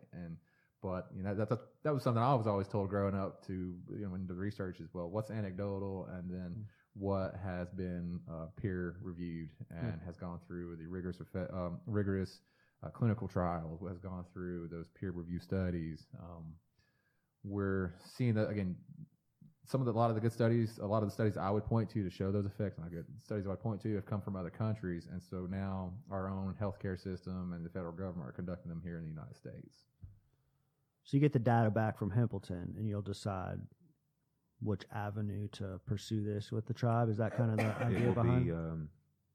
If council favors the results of the study, then we will look to partner with them and get this officially rolling. Gotcha. Next year, a year down the road, what do you think? The plan is to get this the growing phase started in next year. Okay. That would be what we would want to seek. And that speaks to the infrastructure needs, the capital to invest into your equipment, to where your farmland's going to be. Are you contracting with farmers, processing equipment? I mean, it's a huge industry, and in North Carolina there are only three processors, if I last recall correctly, and Asheville being a hotbed for progressive movements, companies like Hempleton looking to contract with farmers in this area or down in the Piedmont. There was a big influx of outside the state investors at the time of our initial pilot program to come in and start doing some initial contracting for 100 acres, 500 acres, 1,000 acres. So they can grow a uniform product, so that companies can produce a product that's going to be consistent across the life that they sell it, or if it formula changes. It's very complex. It's beyond when I was growing up. Like I said, I'm a stoner. I'm gonna smoke till I die, and it ain't not gonna affect me. And it's the best medicine ever, dude. You're crazy. But it's a lot of maturing is taking place amongst all of us here, and it's very interesting to be at this point where we can have a conversation and people are interested, and as it relates to how it impacts folks in recovery, folks who are seeking to get into recovery. There's not incontrovertible evidence, and like we said, what's the negative effects? It varies from person to person. Mm-hmm. Will the benefits be as profound for one person as the next? Probably not. Maybe. It just it all varies. One of the biggest things, and I'm sitting over here, and I'm trying to figure out is, obviously, I go into a lot of schools, right, and I speak to the kids, and one of the first things and I've said it, cannabis is a gateway drug. I've said it because of my own experience, because it exposed me to other things. So I'm asking y'all, help me out with this. I wouldn't say it's a gateway drug. I would say when I was doing some coordinating, I was a coordinator for a program in Cherokee, and we worked with some youth near that we had access to hydroponic system, and I had some kids joke, well, let's throw some weed seeds in there, and I was like, well, don't do that. Of course, I go through the spiel of it's illegal, you can't do that, but yeah, you can make a lot of money off of it. And for me, that was legalizing cannabis was the main impetus for going to college. I grew up, I kid you not, it's just my inspiration was I was going to go off and Where'd you go? I started out at Appalachian State. I finished up with my undergrad at the University of Tennessee with a bachelor's of science in environmental science. And then I went on to North Carolina State to get my master's in crop science. And so he was going to grow, man. That's what I'm saying. That was my entire purpose for going to college. Caitlin said you knew your stuff, but I didn't know that was your whole inspiration of going and getting all that done. That's pretty cool, man. Well, to the point of using drugs. In about sophomore to junior year, I started snorting whatever pill I could get a hold of. Started drinking more. With the peer pressure or just boredom, and because we live in Cherokee, and I think what I'm talking about. I told myself I'm going to go to college. I want to legalize weed, and if weed's not legal in Cherokee by mid-20s, I'm going to pursue that effort. And that was kind of where the whole project started with Common Sense Cannabis. Is I kind of threw my job down and said I want to focus on this, and I'm going to fulfill that promise that I had made to myself of why I was going to college and why I was inspired. And talking to other youth about that, experience is to have a real conversation. It's not, well, just say no, because that don't work. Right. Saying it's a gateway drug, well, that's not true. I think it's reasonable to have dialogue with youth in a way that was not unbecoming of how it was instructed on us. And so in your talks with youth, I would be honest and say, well, are you not, our country is moving towards a more progressive stance on cannabis. You could say, firstly, because of the medicinal qualities that the impacts that it ranges across a variety of patients with a variety of ailments. You could say it's a burgeoning industry. We got folks from across the country, from whatever state, that have moved to a state where it's legal. I thought about doing the same thing. I was like, I'm going to drop it all and move to Colorado and, find a company to work for so I can get that experience. So I think it is a net positive and highlighting how our cultural norms have changed and, kind of dispelling the the negative rhetoric that, if you smoke pot, you're just a stoner and you're lazy and you're not going to do anything in your life. That's not true. Mm-hmm. My man's got some degrees to show for it. What 3.8 in grad school. 3.8 in grad school. What under what basis did you come to that? Just sharing from my own experience, and I mean, we've talked about this. Well, the first thing, it was one of the actually. Almost every principal that I've ever spoke to is like, I need you to really get the point across that this is a gateway drug. So the principals influenced it. So I mean, plus my own thinking is like, well, I'll expose myself, like being exposed to that at such a young age, and it doesn't. Is it the same now as it was then? I mean, there's a lot of different factors, to think about here, but I don't know, man. So I don't want to co-sign and say, yeah, go smoke weed, 14, But you don't have to. You don't have to say it to do that, to say it's not, though. I would say I recommend, I would just start by saying, well, cannabis is illegal in this state. Across the country, you have to be 21 to consume it. Okay. There are effects that show if you... It's just like alcohol. Well, if cannabis was legal, then it would be regulated. A 17-year-old teenager wouldn't be buying cannabis from a drug dealer. They would have to go to a dispensary who would card them, and they wouldn't be able to access it, right? So, point with that, that we had a discussion with Rod. This is his industry, so this is something that he does professionally. And when you come to the hemp pharmacy, he told his staff, the perception is a strong thing. And if you're going to be selling hemp products to a 13-year-old or a 10-year-old, it's going to look bad. So, his recommendation was to card them, make sure they're 18 and then they can purchase it and do their thing. Well, again, we're going back to perception. It's still a legal product, but a lot of stuff just boils down to personal responsibility. Mm-hmm. We talked about, is it a gateway drug? Well, food can be a gateway. Video games can be a gateway. Milk is a gateway to white Russian. Milk is a gateway. Fitness. Dipping Oreos, baby. Even fitness. I spent majority of my life in the fitness industry, and I used to be obese at one point, and I used to eat large pizzas like it was just a snack. It was like, I just consumed it. And rolled it like a burrito. Yeah, I would. New York cold. I used to do those at Mr. P's Pizza, man. I used to use them like they was burritos, and I was trying something new. But I didn't know that about you, Jamie. No, it was. I did those things, but I wanted to lose weight so bad. But then fitness became sort of an addiction. And I got down. I went from 213 to 165 pounds in less than 2 months.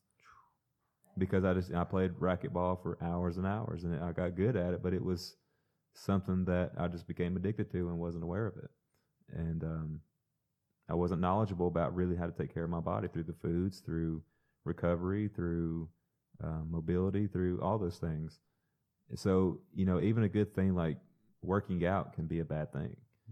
So, we can't just say that, marijuana is a gateway drug. It's personal responsibility. It's personal education. It's the effort to go out and, it's not the matter of, Caleb saying I'm co-signing to go, you go smoke marijuana. It's to say he's co-signing to say go educate yourself. Because that's really what we're doing. And that's what this study is doing, is laying out the groundwork for what we can do, and not just taking our word for it and say, hey, let's just get into this industry. Again, I would recommend that you just be honest and say, there are studies out there that demonstrate cannabis can have a negative impact on developing brain all the way up to about 21, 25, whenever, we're still developing our frontal lobe at the part of our brain up to 25. And that's what I've matured on, because when I was younger, probably nah, I'm still smart. It ain't going to impact my brain. Yeah. And then you look into the studies. So there are some evidence out there to be cautious as a young person, but that recognizing as an adult, that's your decision. And, I think it's best that we treat our youth as adults, young adults. Yeah. And is it like causation that marijuana is a gateway drug, or that if you're buying drugs illicitly through a drug dealer, that's the gateway right there. Your drug dealer will also have cocaine and meth and crack, and you're exposed to it at an early age. Never dealt with this. Yeah, I'll give you some numbers before you leave. It's a valid point, That's good, Rob. Yeah. I like that. I had the discussion with one of our individuals. A part of the study was, on the way to Asheville, it was, the way he described it was, you might be going to get your bag of weed, but their same drug dealer, because it's illegal here, it's the same drug dealer could have heroin, could have cocaine, could have all this stuff. That's how I was exposed to illicit drugs. That's that fear mongering too. Yeah, but is it true?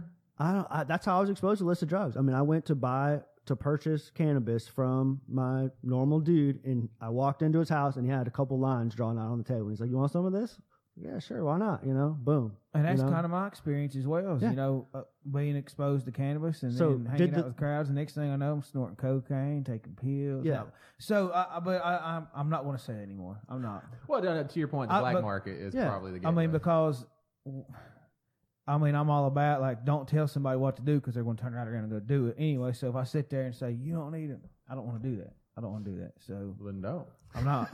I'm not. Now after tonight, thanks. Appreciate y'all. Appreciate the education here, guys. Well, get to the dare rhetoric that it's a gateway drug. I think it would be wise to as you're listening to this, do your own research. What's always said, and figure out how you best want to deliver when you engage with young folks the truth. And when I first went to council, I went all the way back. Said just go back to look at Harry Anslinger in the 30s and cannabis prohibition and the war on drugs, and just how there's been this systematic approach to whether that be from industry, from the government, to label cannabis as this societal ail that's going to cause chaos and destruction, just has not been an effective tool. And generationally, we've been changing the conversation. Yeah. And so that's what that would be, is changing the conversation on how you have that discussion. If you take a step back and look at it objectively, it sounds a lot like what people in recovery go through. That stigma. What do you mean? The stigma that's attached to cannabis, the way that people look at cannabis the same way that they look at addicts. Right? Like, we're trying to overcome this stigma. We're trying to educate the general public on substance use and being a person in recovery and the changes that happen in your brain. It's the same type of stigma that we face, that cannabis faces on a regular basis. That's like, well, with CBD, you can give it to your pet. Yeah, I saw that the place that what's it called? The place in Nashville that you go to? Hemp Pharmacy. I checked out. They had because I have a 14-year-old American Bulldog, and he's like, Bianca's been telling me, you need to get him some CBD. You need to get him some CBD, because he's still kicking. Like, it's definitely not time to put him down, but he's just slow, and you can tell he's got a little bit of pain in his hips and back and stuff like that. And Bianca's like, you need to get him some CBD. So I checked out the website to that place, and I saw that they sold some specific for dogs. I don't know what the difference is between probably dosage, dog CBD, the marketing, peanut butter and meat flavored. Peanut butter and meat flavor. But kids can take CBD. They can. It's just a matter of Cannabis 101. Well, the studies to say, and that's where you have pushback from within our governmental institutions, rightfully so, to say, we need the studies and the data to validate certain dosages for, whatever ailment before I think certainly before there's large, wide-scale acceptance of it. Mm-hmm. But going back to the anecdotal evidence, that's why you see so many states with recreational or medicinal legalization is that for far too long, and to your point about, I'm glad you brought up the incarceration because there's been, again, a systematic oppression, systematic injustice on people of color across this country, and one of the for cannabis convictions. And then there's also another component as the industry, as there's more legalization across the states, you're seeing a far higher proportion of, I think it's like phrases, non-Hispanic whites that are getting into the industry versus people of color across this country, but there's a greater incarceration rate of people of color versus non-Hispanic whites. And so there's a discrepancy where, in Oregon, they did a great thing by, what's that called when you give up a charge? Help me out here. Expunging. Yes, thank you. Expunge, in Oregon, you're seeing, I think the governor there signed a bill to expunge the records of low-level drug offenders, misdemeanors related to cannabis for like the last 20 years or 15 years, because that can negatively impact someone's ability to secure a job, to be housing, to be productive in society. And so that conversation also needs to. Is something like that even like on the potential radar down the road? Yes. For after once I've the had study's this- done. I've already had this discussion about expunge. Yeah. Yeah, it's it's a tough subject because you're still dealing with that perception that where are you going to expunge everything else? But it has to, if you're a murderer or you're something much more, hardcore than just simple possession, because, you do have some people out there who utilize cannabis for their own personal benefit, and it could be medicinal, but they've been caught with it and they got that on their record, so and that can hurt them in the long run in terms of getting a job or, anything else. But I think to expunge those would be a good idea, or weighing the option of, well, not weighing the option, but weighing the idea of, for possession up to a certain amount of ounces. North Carolina is looking at the talk in North Carolina is up to 4 ounces for personal use. That's recreational, but could we mirror that? We could, considering we do operate in our own system. Anything beyond that could be a charge or whatever, but the point of it is decriminalization. That's what it boils down to. And I think, Joe, correct me if I'm wrong, but anything beyond 4 ounces would be a Class 1 misdemeanor, is what's being presented.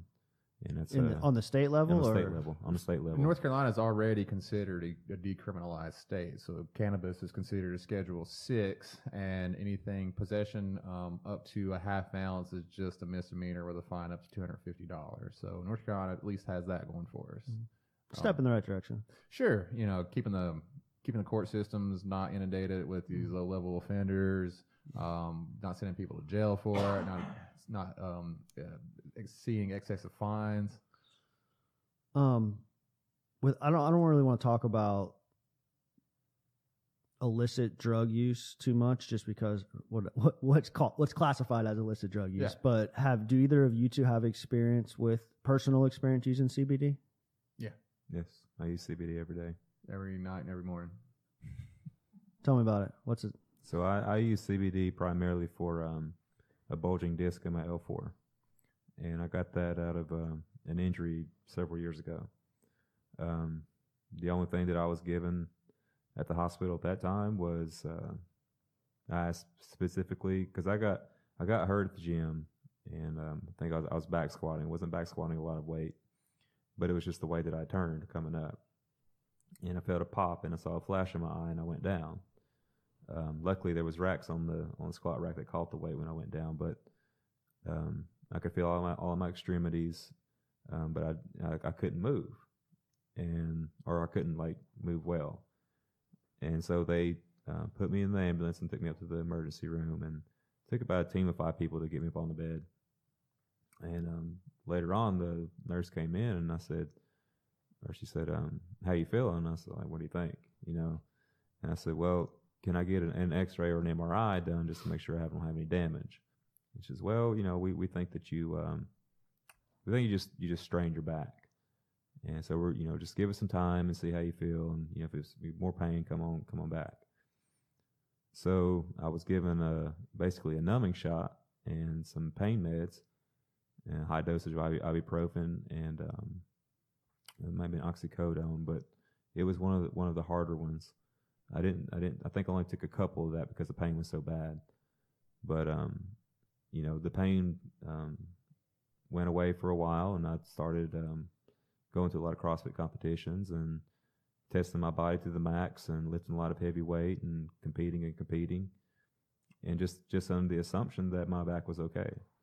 Over the period of time, that disc started to progress in terms of damage, and that disc got narrower and narrower, and it just started bulging out. So, I ended up getting diagnosed with that. So I've had to do a whole transition in my fitness and how to take care of my body a lot better, mobility-wise, to decompress.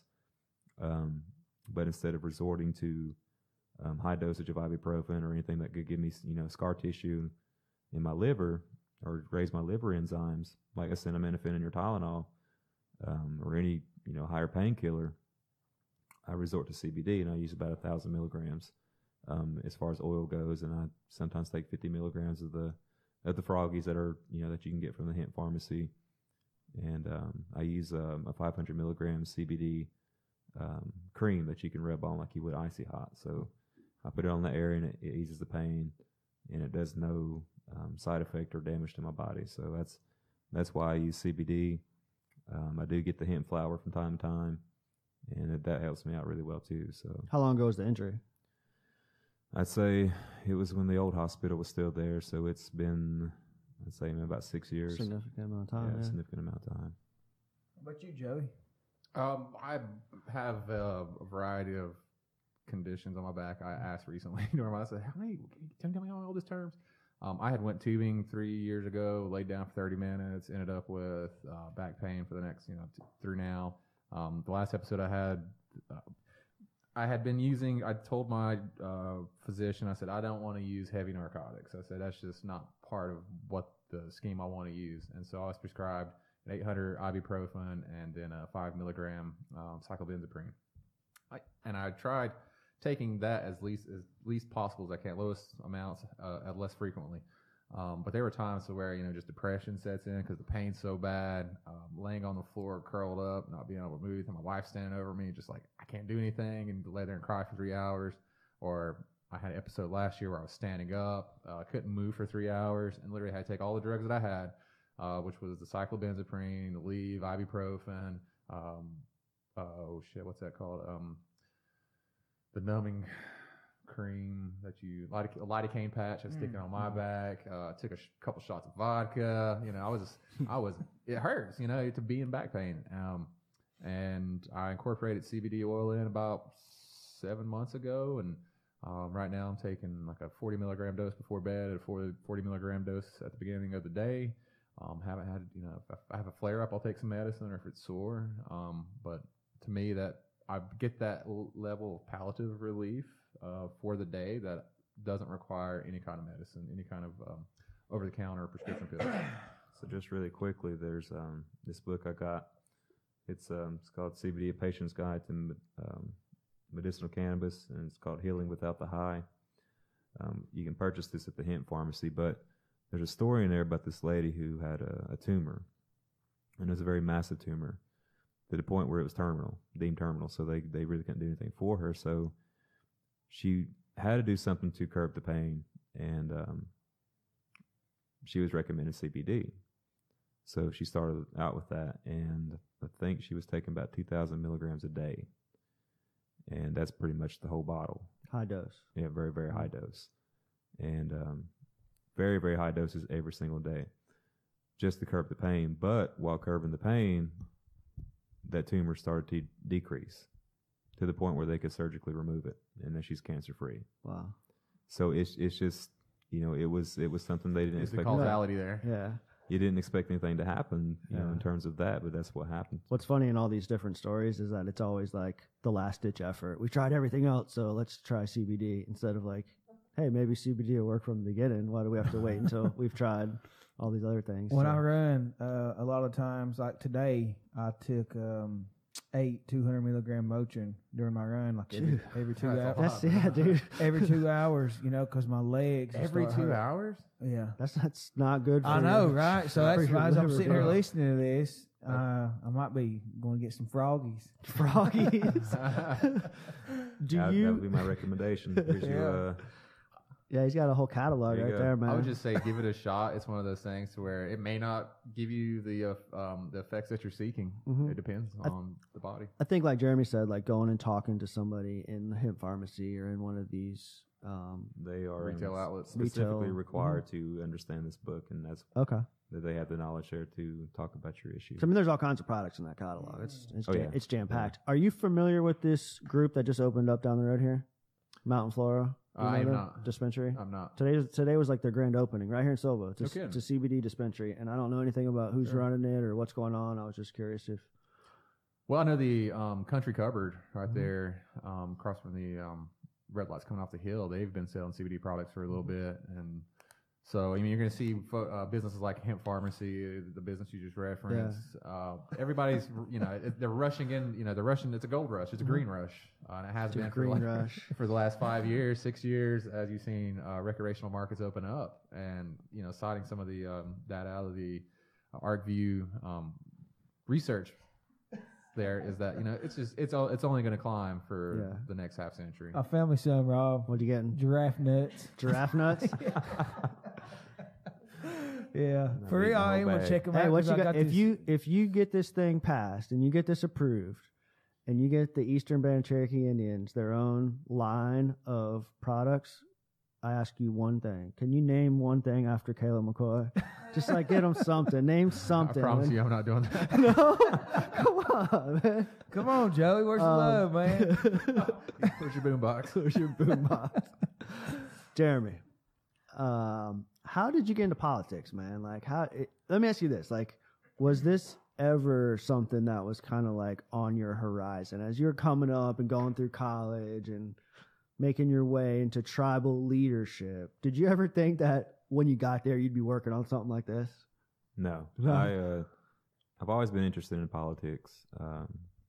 By the age of 18, I was pretty gung ho on the idea of running for council, but was advised that I was way too young for that, which is ironic because for qualifications to run for council you have to be 18, at least 18, which is weird because for school board you have to be 21. And the magnitude of what you're responsible for at the council level is the most powerful form of government. Back in 20, 30 years or before gaming, when we didn't have such a massive budget and we didn't have all these programs and resources and whatnot, it was easier to function the tribe at that age because there just wasn't a whole lot Just going on. less responsibility. So, but we're talking about a whole different scenario now. You're talking You were about fighting for federal funding. Yeah. You had to Yeah. go to DC all the time. yeah, it's a whole different ballgame now. So I think that the age limit for council should be at least 25. Yeah, and I'm 30, but I think it should be at least 25. You've got some experience under your belt in the real world.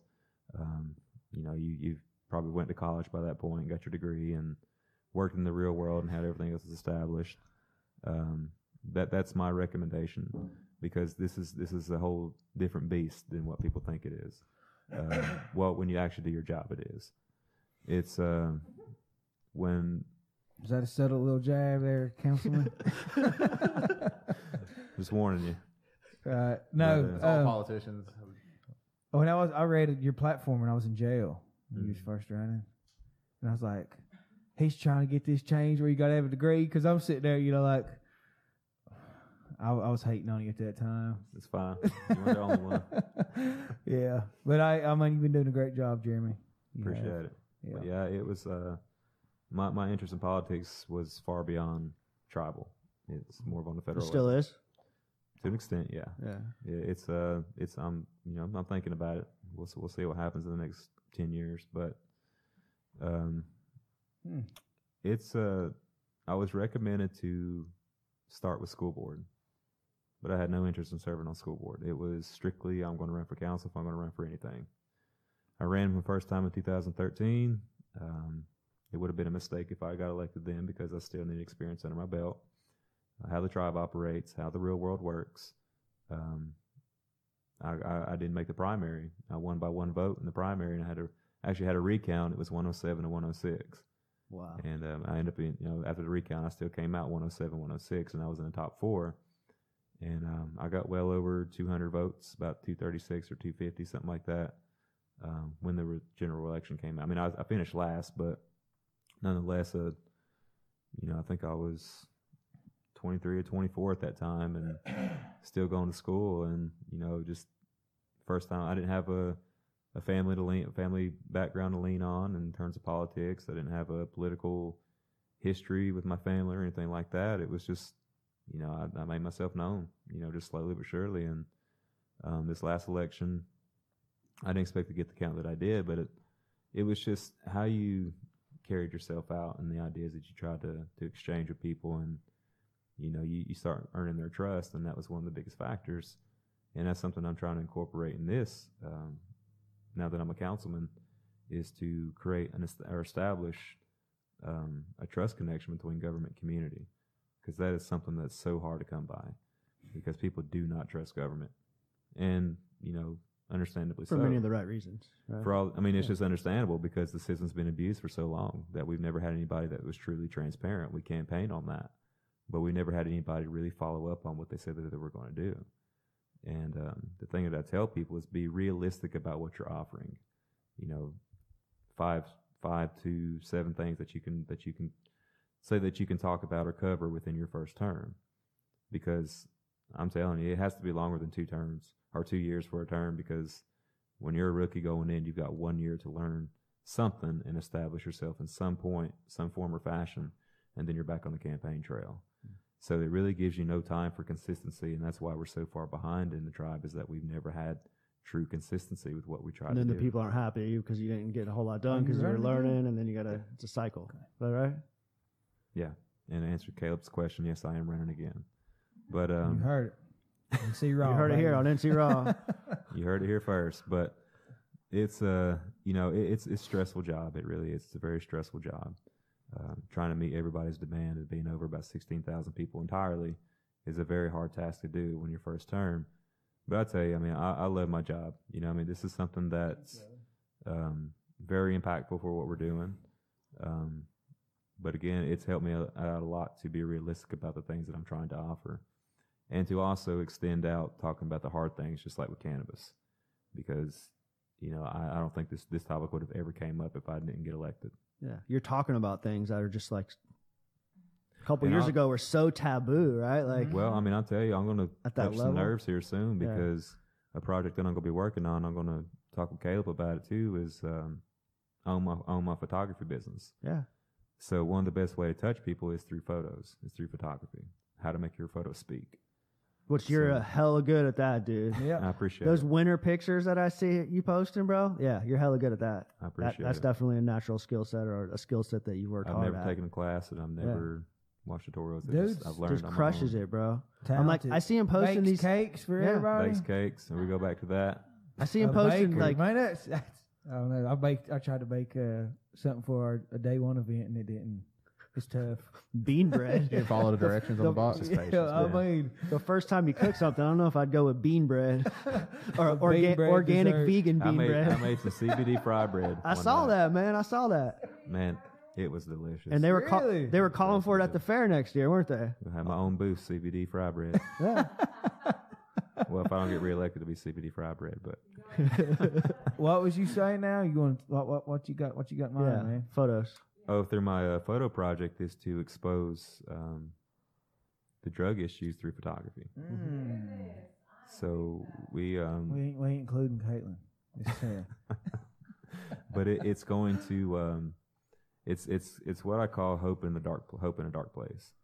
So a lot of the photos are going to be exposed in a very dark matter, but exposing that there is still some form of hope. So one of the ideas is like I don't want to give too much because I want people to be. Oh, you ever see photos as soon as we leave here? We post it on Facebook. But well, it's sort of like I'll just go ahead and put it out there. One idea that I have is it's like putting it's like a syringe.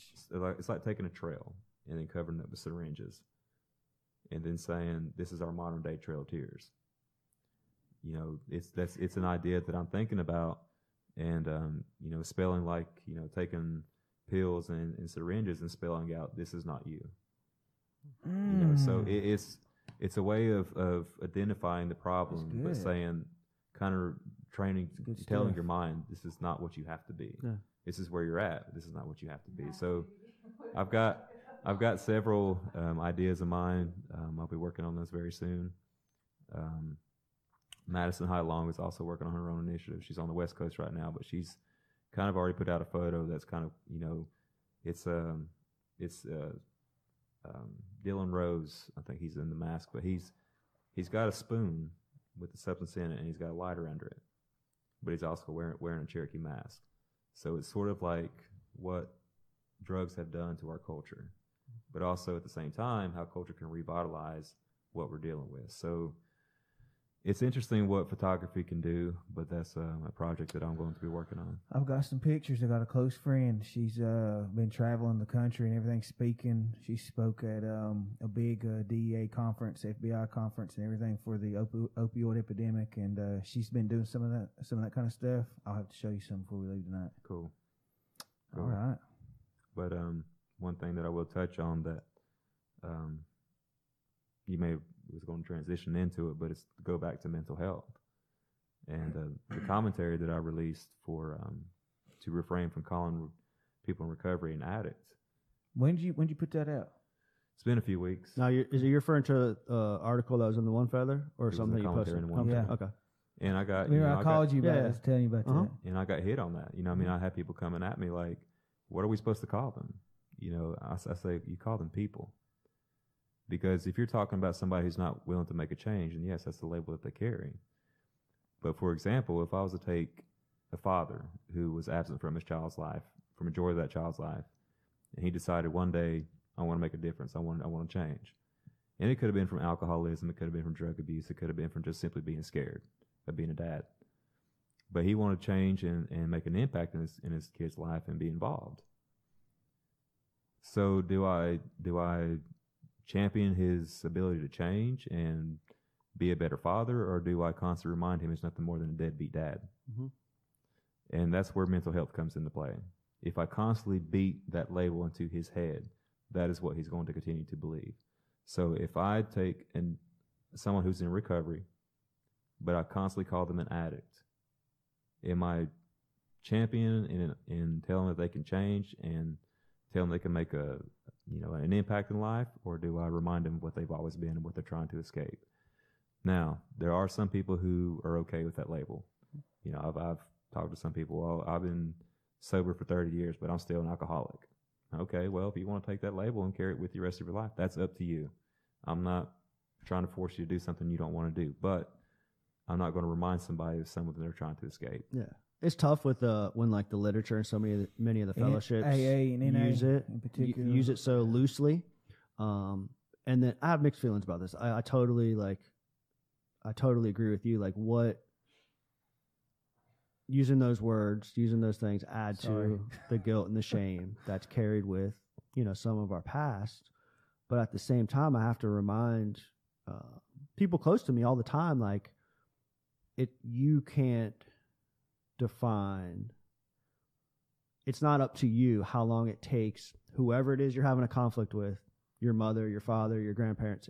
It's not up to you how long it takes for them to forgive you, right? Like, somebody very close to me is like struggling with a conflict. Well, I've got X amount of time in long-term recovery. I've changed my life in so many ways, yet they still don't trust me. Yet they still don't, recognize the work that I've done and the things that I've done. And it's like the amount of pain and the amount of suffering that they went through, they're still holding on to that. They're still feeling that. They're still experiencing that.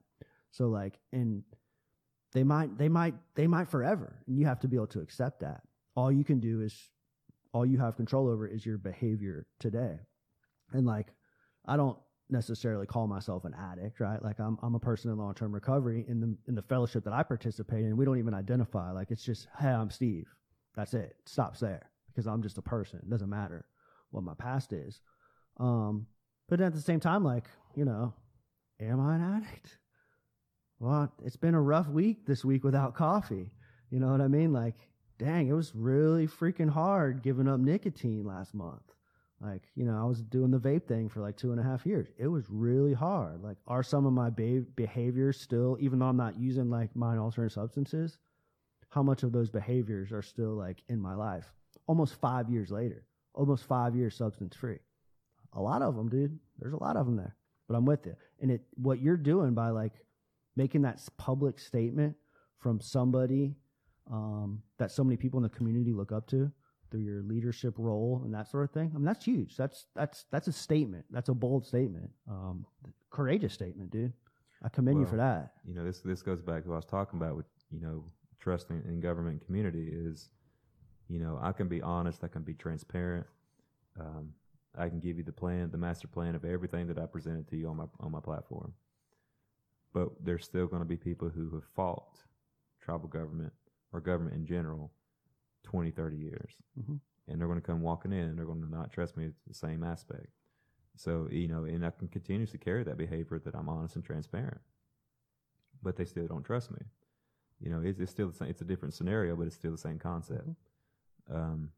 My job is to understand that this is not a easy task. It's not just a matter of, you know, do I call you an addict or do I not call you an addict? The end result is, are you changing for the better? You know, that is the end result. Is are you willing to change or are you not willing to change? But what kills me the most is, and I don't mean this in any negative way, and I don't mean to have any shame or put anyone down, but it's almost like there are some people out there still that when they hit to the point of recovery, that's where they stop. Yeah. So there has to be this. What do you mean? What do you mean? So, like, say, you know, you've spent so many years in addiction, and all that comes with it, mm-hmm. and you went to treatment. Now you're recovered. Now you're sober. But have you really jumped to the next level? There's not enough Caleb McCoy. There's not enough encouragement to get you to the next level. Mm-hmm. Just like what you're doing. Nobody's running to Oklahoma. Nobody's started Res Hope. You know, they're still there, mm-hmm. still in that spot. And I've heard you say that a lot. In different language. Finding purpose, yeah. Yeah, finding purpose. Absolutely. Making somebody feel that, because everybody wants to feel valued. But there's underlying like fear of like, hey, exactly. It's like difficult to like, I've come this far, and like they kind of will settle with whatever life they have, instead of like pushing their limits and going out and doing something like that, or going out and dropping their job and starting some advocacy group because they're passionate about it, or starting some podcast, you know, like it's just. But a lot of it's perception too. Yeah. Oh, totally. You know, I mean, it's just like, I'm sure you battle with that. You know, I'm sure, you know, we anybody on a level that, you know, for me, it was, you know, Jeremy's too quiet. He's not going to be a good council member. You know, he's never spoke up in the past. You know, my thing is, have you really talked to me? Like, have you? Because I listen a lot. You know, I listen and I comment when needed, because I could talk all day, but am I really getting anything done? Do I really understand what I'm talking about? You know, that's the thing that I try to, you know, that's how I operate. You know, as I think. You've been hanging out with the chief, man. That's what he was talking about last week. We very rarely sit down and conversate, or, you know, to be honest with you, when we do, we know we have these kind of discussions, but what Caleb is doing is beyond what mass majority of those in recovery have seek to accomplish. So from a leadership role, how do we boost the confidence of more individuals in the community to pursue their dreams, to pursue what it is that they're passionate about? There has been people that have been raving successes, you know, and go on to do some great things and still label themselves as an addict or alcoholic. But there is so many people that label, it keeps them, you know, from getting a good job. It keeps them from reaching out. It keeps them from excelling in these things, because it's not a very empowering word, is it? I mean, you know, let's be for real. And there's just so many different ways to describe it and empower people with your words than to say that. I don't want either one of my boys going around saying, hey, my dad, Caleb McCoy's an addict. I don't want them saying that. You heard of my dad? Yeah. You know what I mean? I don't want that. And so it's laying that groundwork for people that's coming behind us, mm-hmm. you know, to say, I'm more than that. That's not who I am. It's something I struggle with. My experiences, you know, don't define me. Yeah. I would say you have to also, I mean, the negative effects that come from the words that are used can be. You have to care about that. If you say, well, that affects me negatively, then you're getting in your own mind to say, well, I'm going to let it. You don't have to. I think one of the ways that we work towards, less addiction in our community by examples, but also in our community in Western North Carolina or rural areas, boredom is a big lead on to drug use. And how do we work on making sure that youth don't follow us, and why you go speak to youth, and how do you, it starts by examples to within our community, from people from your family members, from our elected officials, to set a good example and to speak in a way that's going to make people think, that to the point of what we're talking about here is not reinforce negative stereotypes. We need better examples of how to treat each other and to how to live within our communities. I got 3 good examples right here, though. Huh? 5. Yeah. She's chopped liver. Y'all throw that word around. You want to add anything about the stigma? Caitlin always explains it a little bit better than I do. Come over here. That was good. What We're doing a marathon, man. Yeah, we are. We're gonna wrap it up now. How can, if folks who heard what you had to say today, how can people contact you to get involved with your advocacy organization, or people who might be interested in this study that you guys are doing? Like, is there ways that people can support you and support your work? Everybody contacts me through Facebook. Okay. Facebook is probably the king of helping everybody. I've got a council cell phone, and that thing very rarely goes off because everybody's contacting me through Facebook. So, unless they're just really old school and they just want to call you, Facebook's usually the best way to contact me. JEREWILS@nc-cherokee.com is my email. You can contact me there too. And follow the man on Instagram. He's got some dope photos, man. Even if you don't care about any of the things we talked about tonight, follow him on Instagram. He has some killer photos, man. He is talented. I appreciate that. Advocacy work? We just kind of doing your own thing? The Common Sense Cannabis. Okay. When I assumed this position as Secretary of Agriculture and Natural Resources for the tribe, one of the first actions that I consulted with the chief on was to take our name off the resolution that was passed, and we never had any legitimate formation. Created an online Facebook page, and that was it. We did think about pursuing 501c3 status, but we didn't. If you need to call me, contact me via the tribe. So I've worked with a couple farmers, one last year, working with another one this year to get their license. We just completed an agricultural economic development plan for the tribe through our division. Cannabis is slightly mentioned in there, but the contractor, I've informed them that there was a separate effort that was being sought after. For either one of us, you can call 828-359-7000. They'll get us to us. Joey out, nc-cherokee.com. Happy to fill out any questions. Beautiful. Thank you guys both for the 2 hours. Time flies. Absolutely. Time flies. It was a good conversation. Thank y'all for having me. Yeah, it was a lot of fun. I'd like to maybe throw an invite out to come back after the study's done, maybe. Yeah, absolutely. And kind of happens with the election this year. Yeah, and promote some election, because I'm still on board. Yeah, I'm definitely I enjoy seeing the work that you do, because you're you talk about being transparent. You're totally transparent. You're out there doing the work. So, and Joey, I would like to throw an invite out to you for a future podcast, just to come on and tell me some old school Caleb McCoy stories. I think that would be a fun 2-hour podcast. I got one I'm thinking of right. All right. Oh, you're ready? Let's hear it. Oh, so we what I would not drink or smoke or do any drugs when I was about 15 and a half, because I had my learner's permit, and so we 15 and a half. Yeah, so I was hanging out. Okay, what are you, 33? 32, 33. So everybody I was hanging out with was 2 to 4 years older than me. Mm-hmm. And so I enjoyed hanging, we grew up together, went from swimming at our local community pool to playing basketball tournaments or whatever hoop was around, to riding dirt bikes and four-wheelers together, to everybody gets a license in cars. And oh man, I remember DD and up to a party up to Western, and Caleb, I was driving, had his mom's Yukon XL Tahoe. Was it black? It was the Tahoe. Okay. And we were going to a party up at Western, and we were just riding through downtown Silva, blasting Colt 45. I'm, just it was a limelight for me. We're about to head to a college party, Colt 45. We're all feeling good, and that's just one instance. All right. All right. Start stopping point. Yeah, start logging them. Start logging them, man. I want to fill like an hour's worth of just Caleb McCoy stories. Paint the real picture. You guys are both like doing awesome work. I'm super privileged to have you guys on. So let's do this again, man. Thank y'all for listening to NC Raw. Check out our website, www.ncraw.life, and subscribe to the website. We'll send you exclusive content every time we upload a new podcast. And hit our YouTube, Instagram, Twitter, Facebook, Y'all go follow us. all the above. Follow us on YouTube. We need some subscribers. NC Raw Podcast. Thanks for tuning in, y'all. Good night. Thank you. Thank you.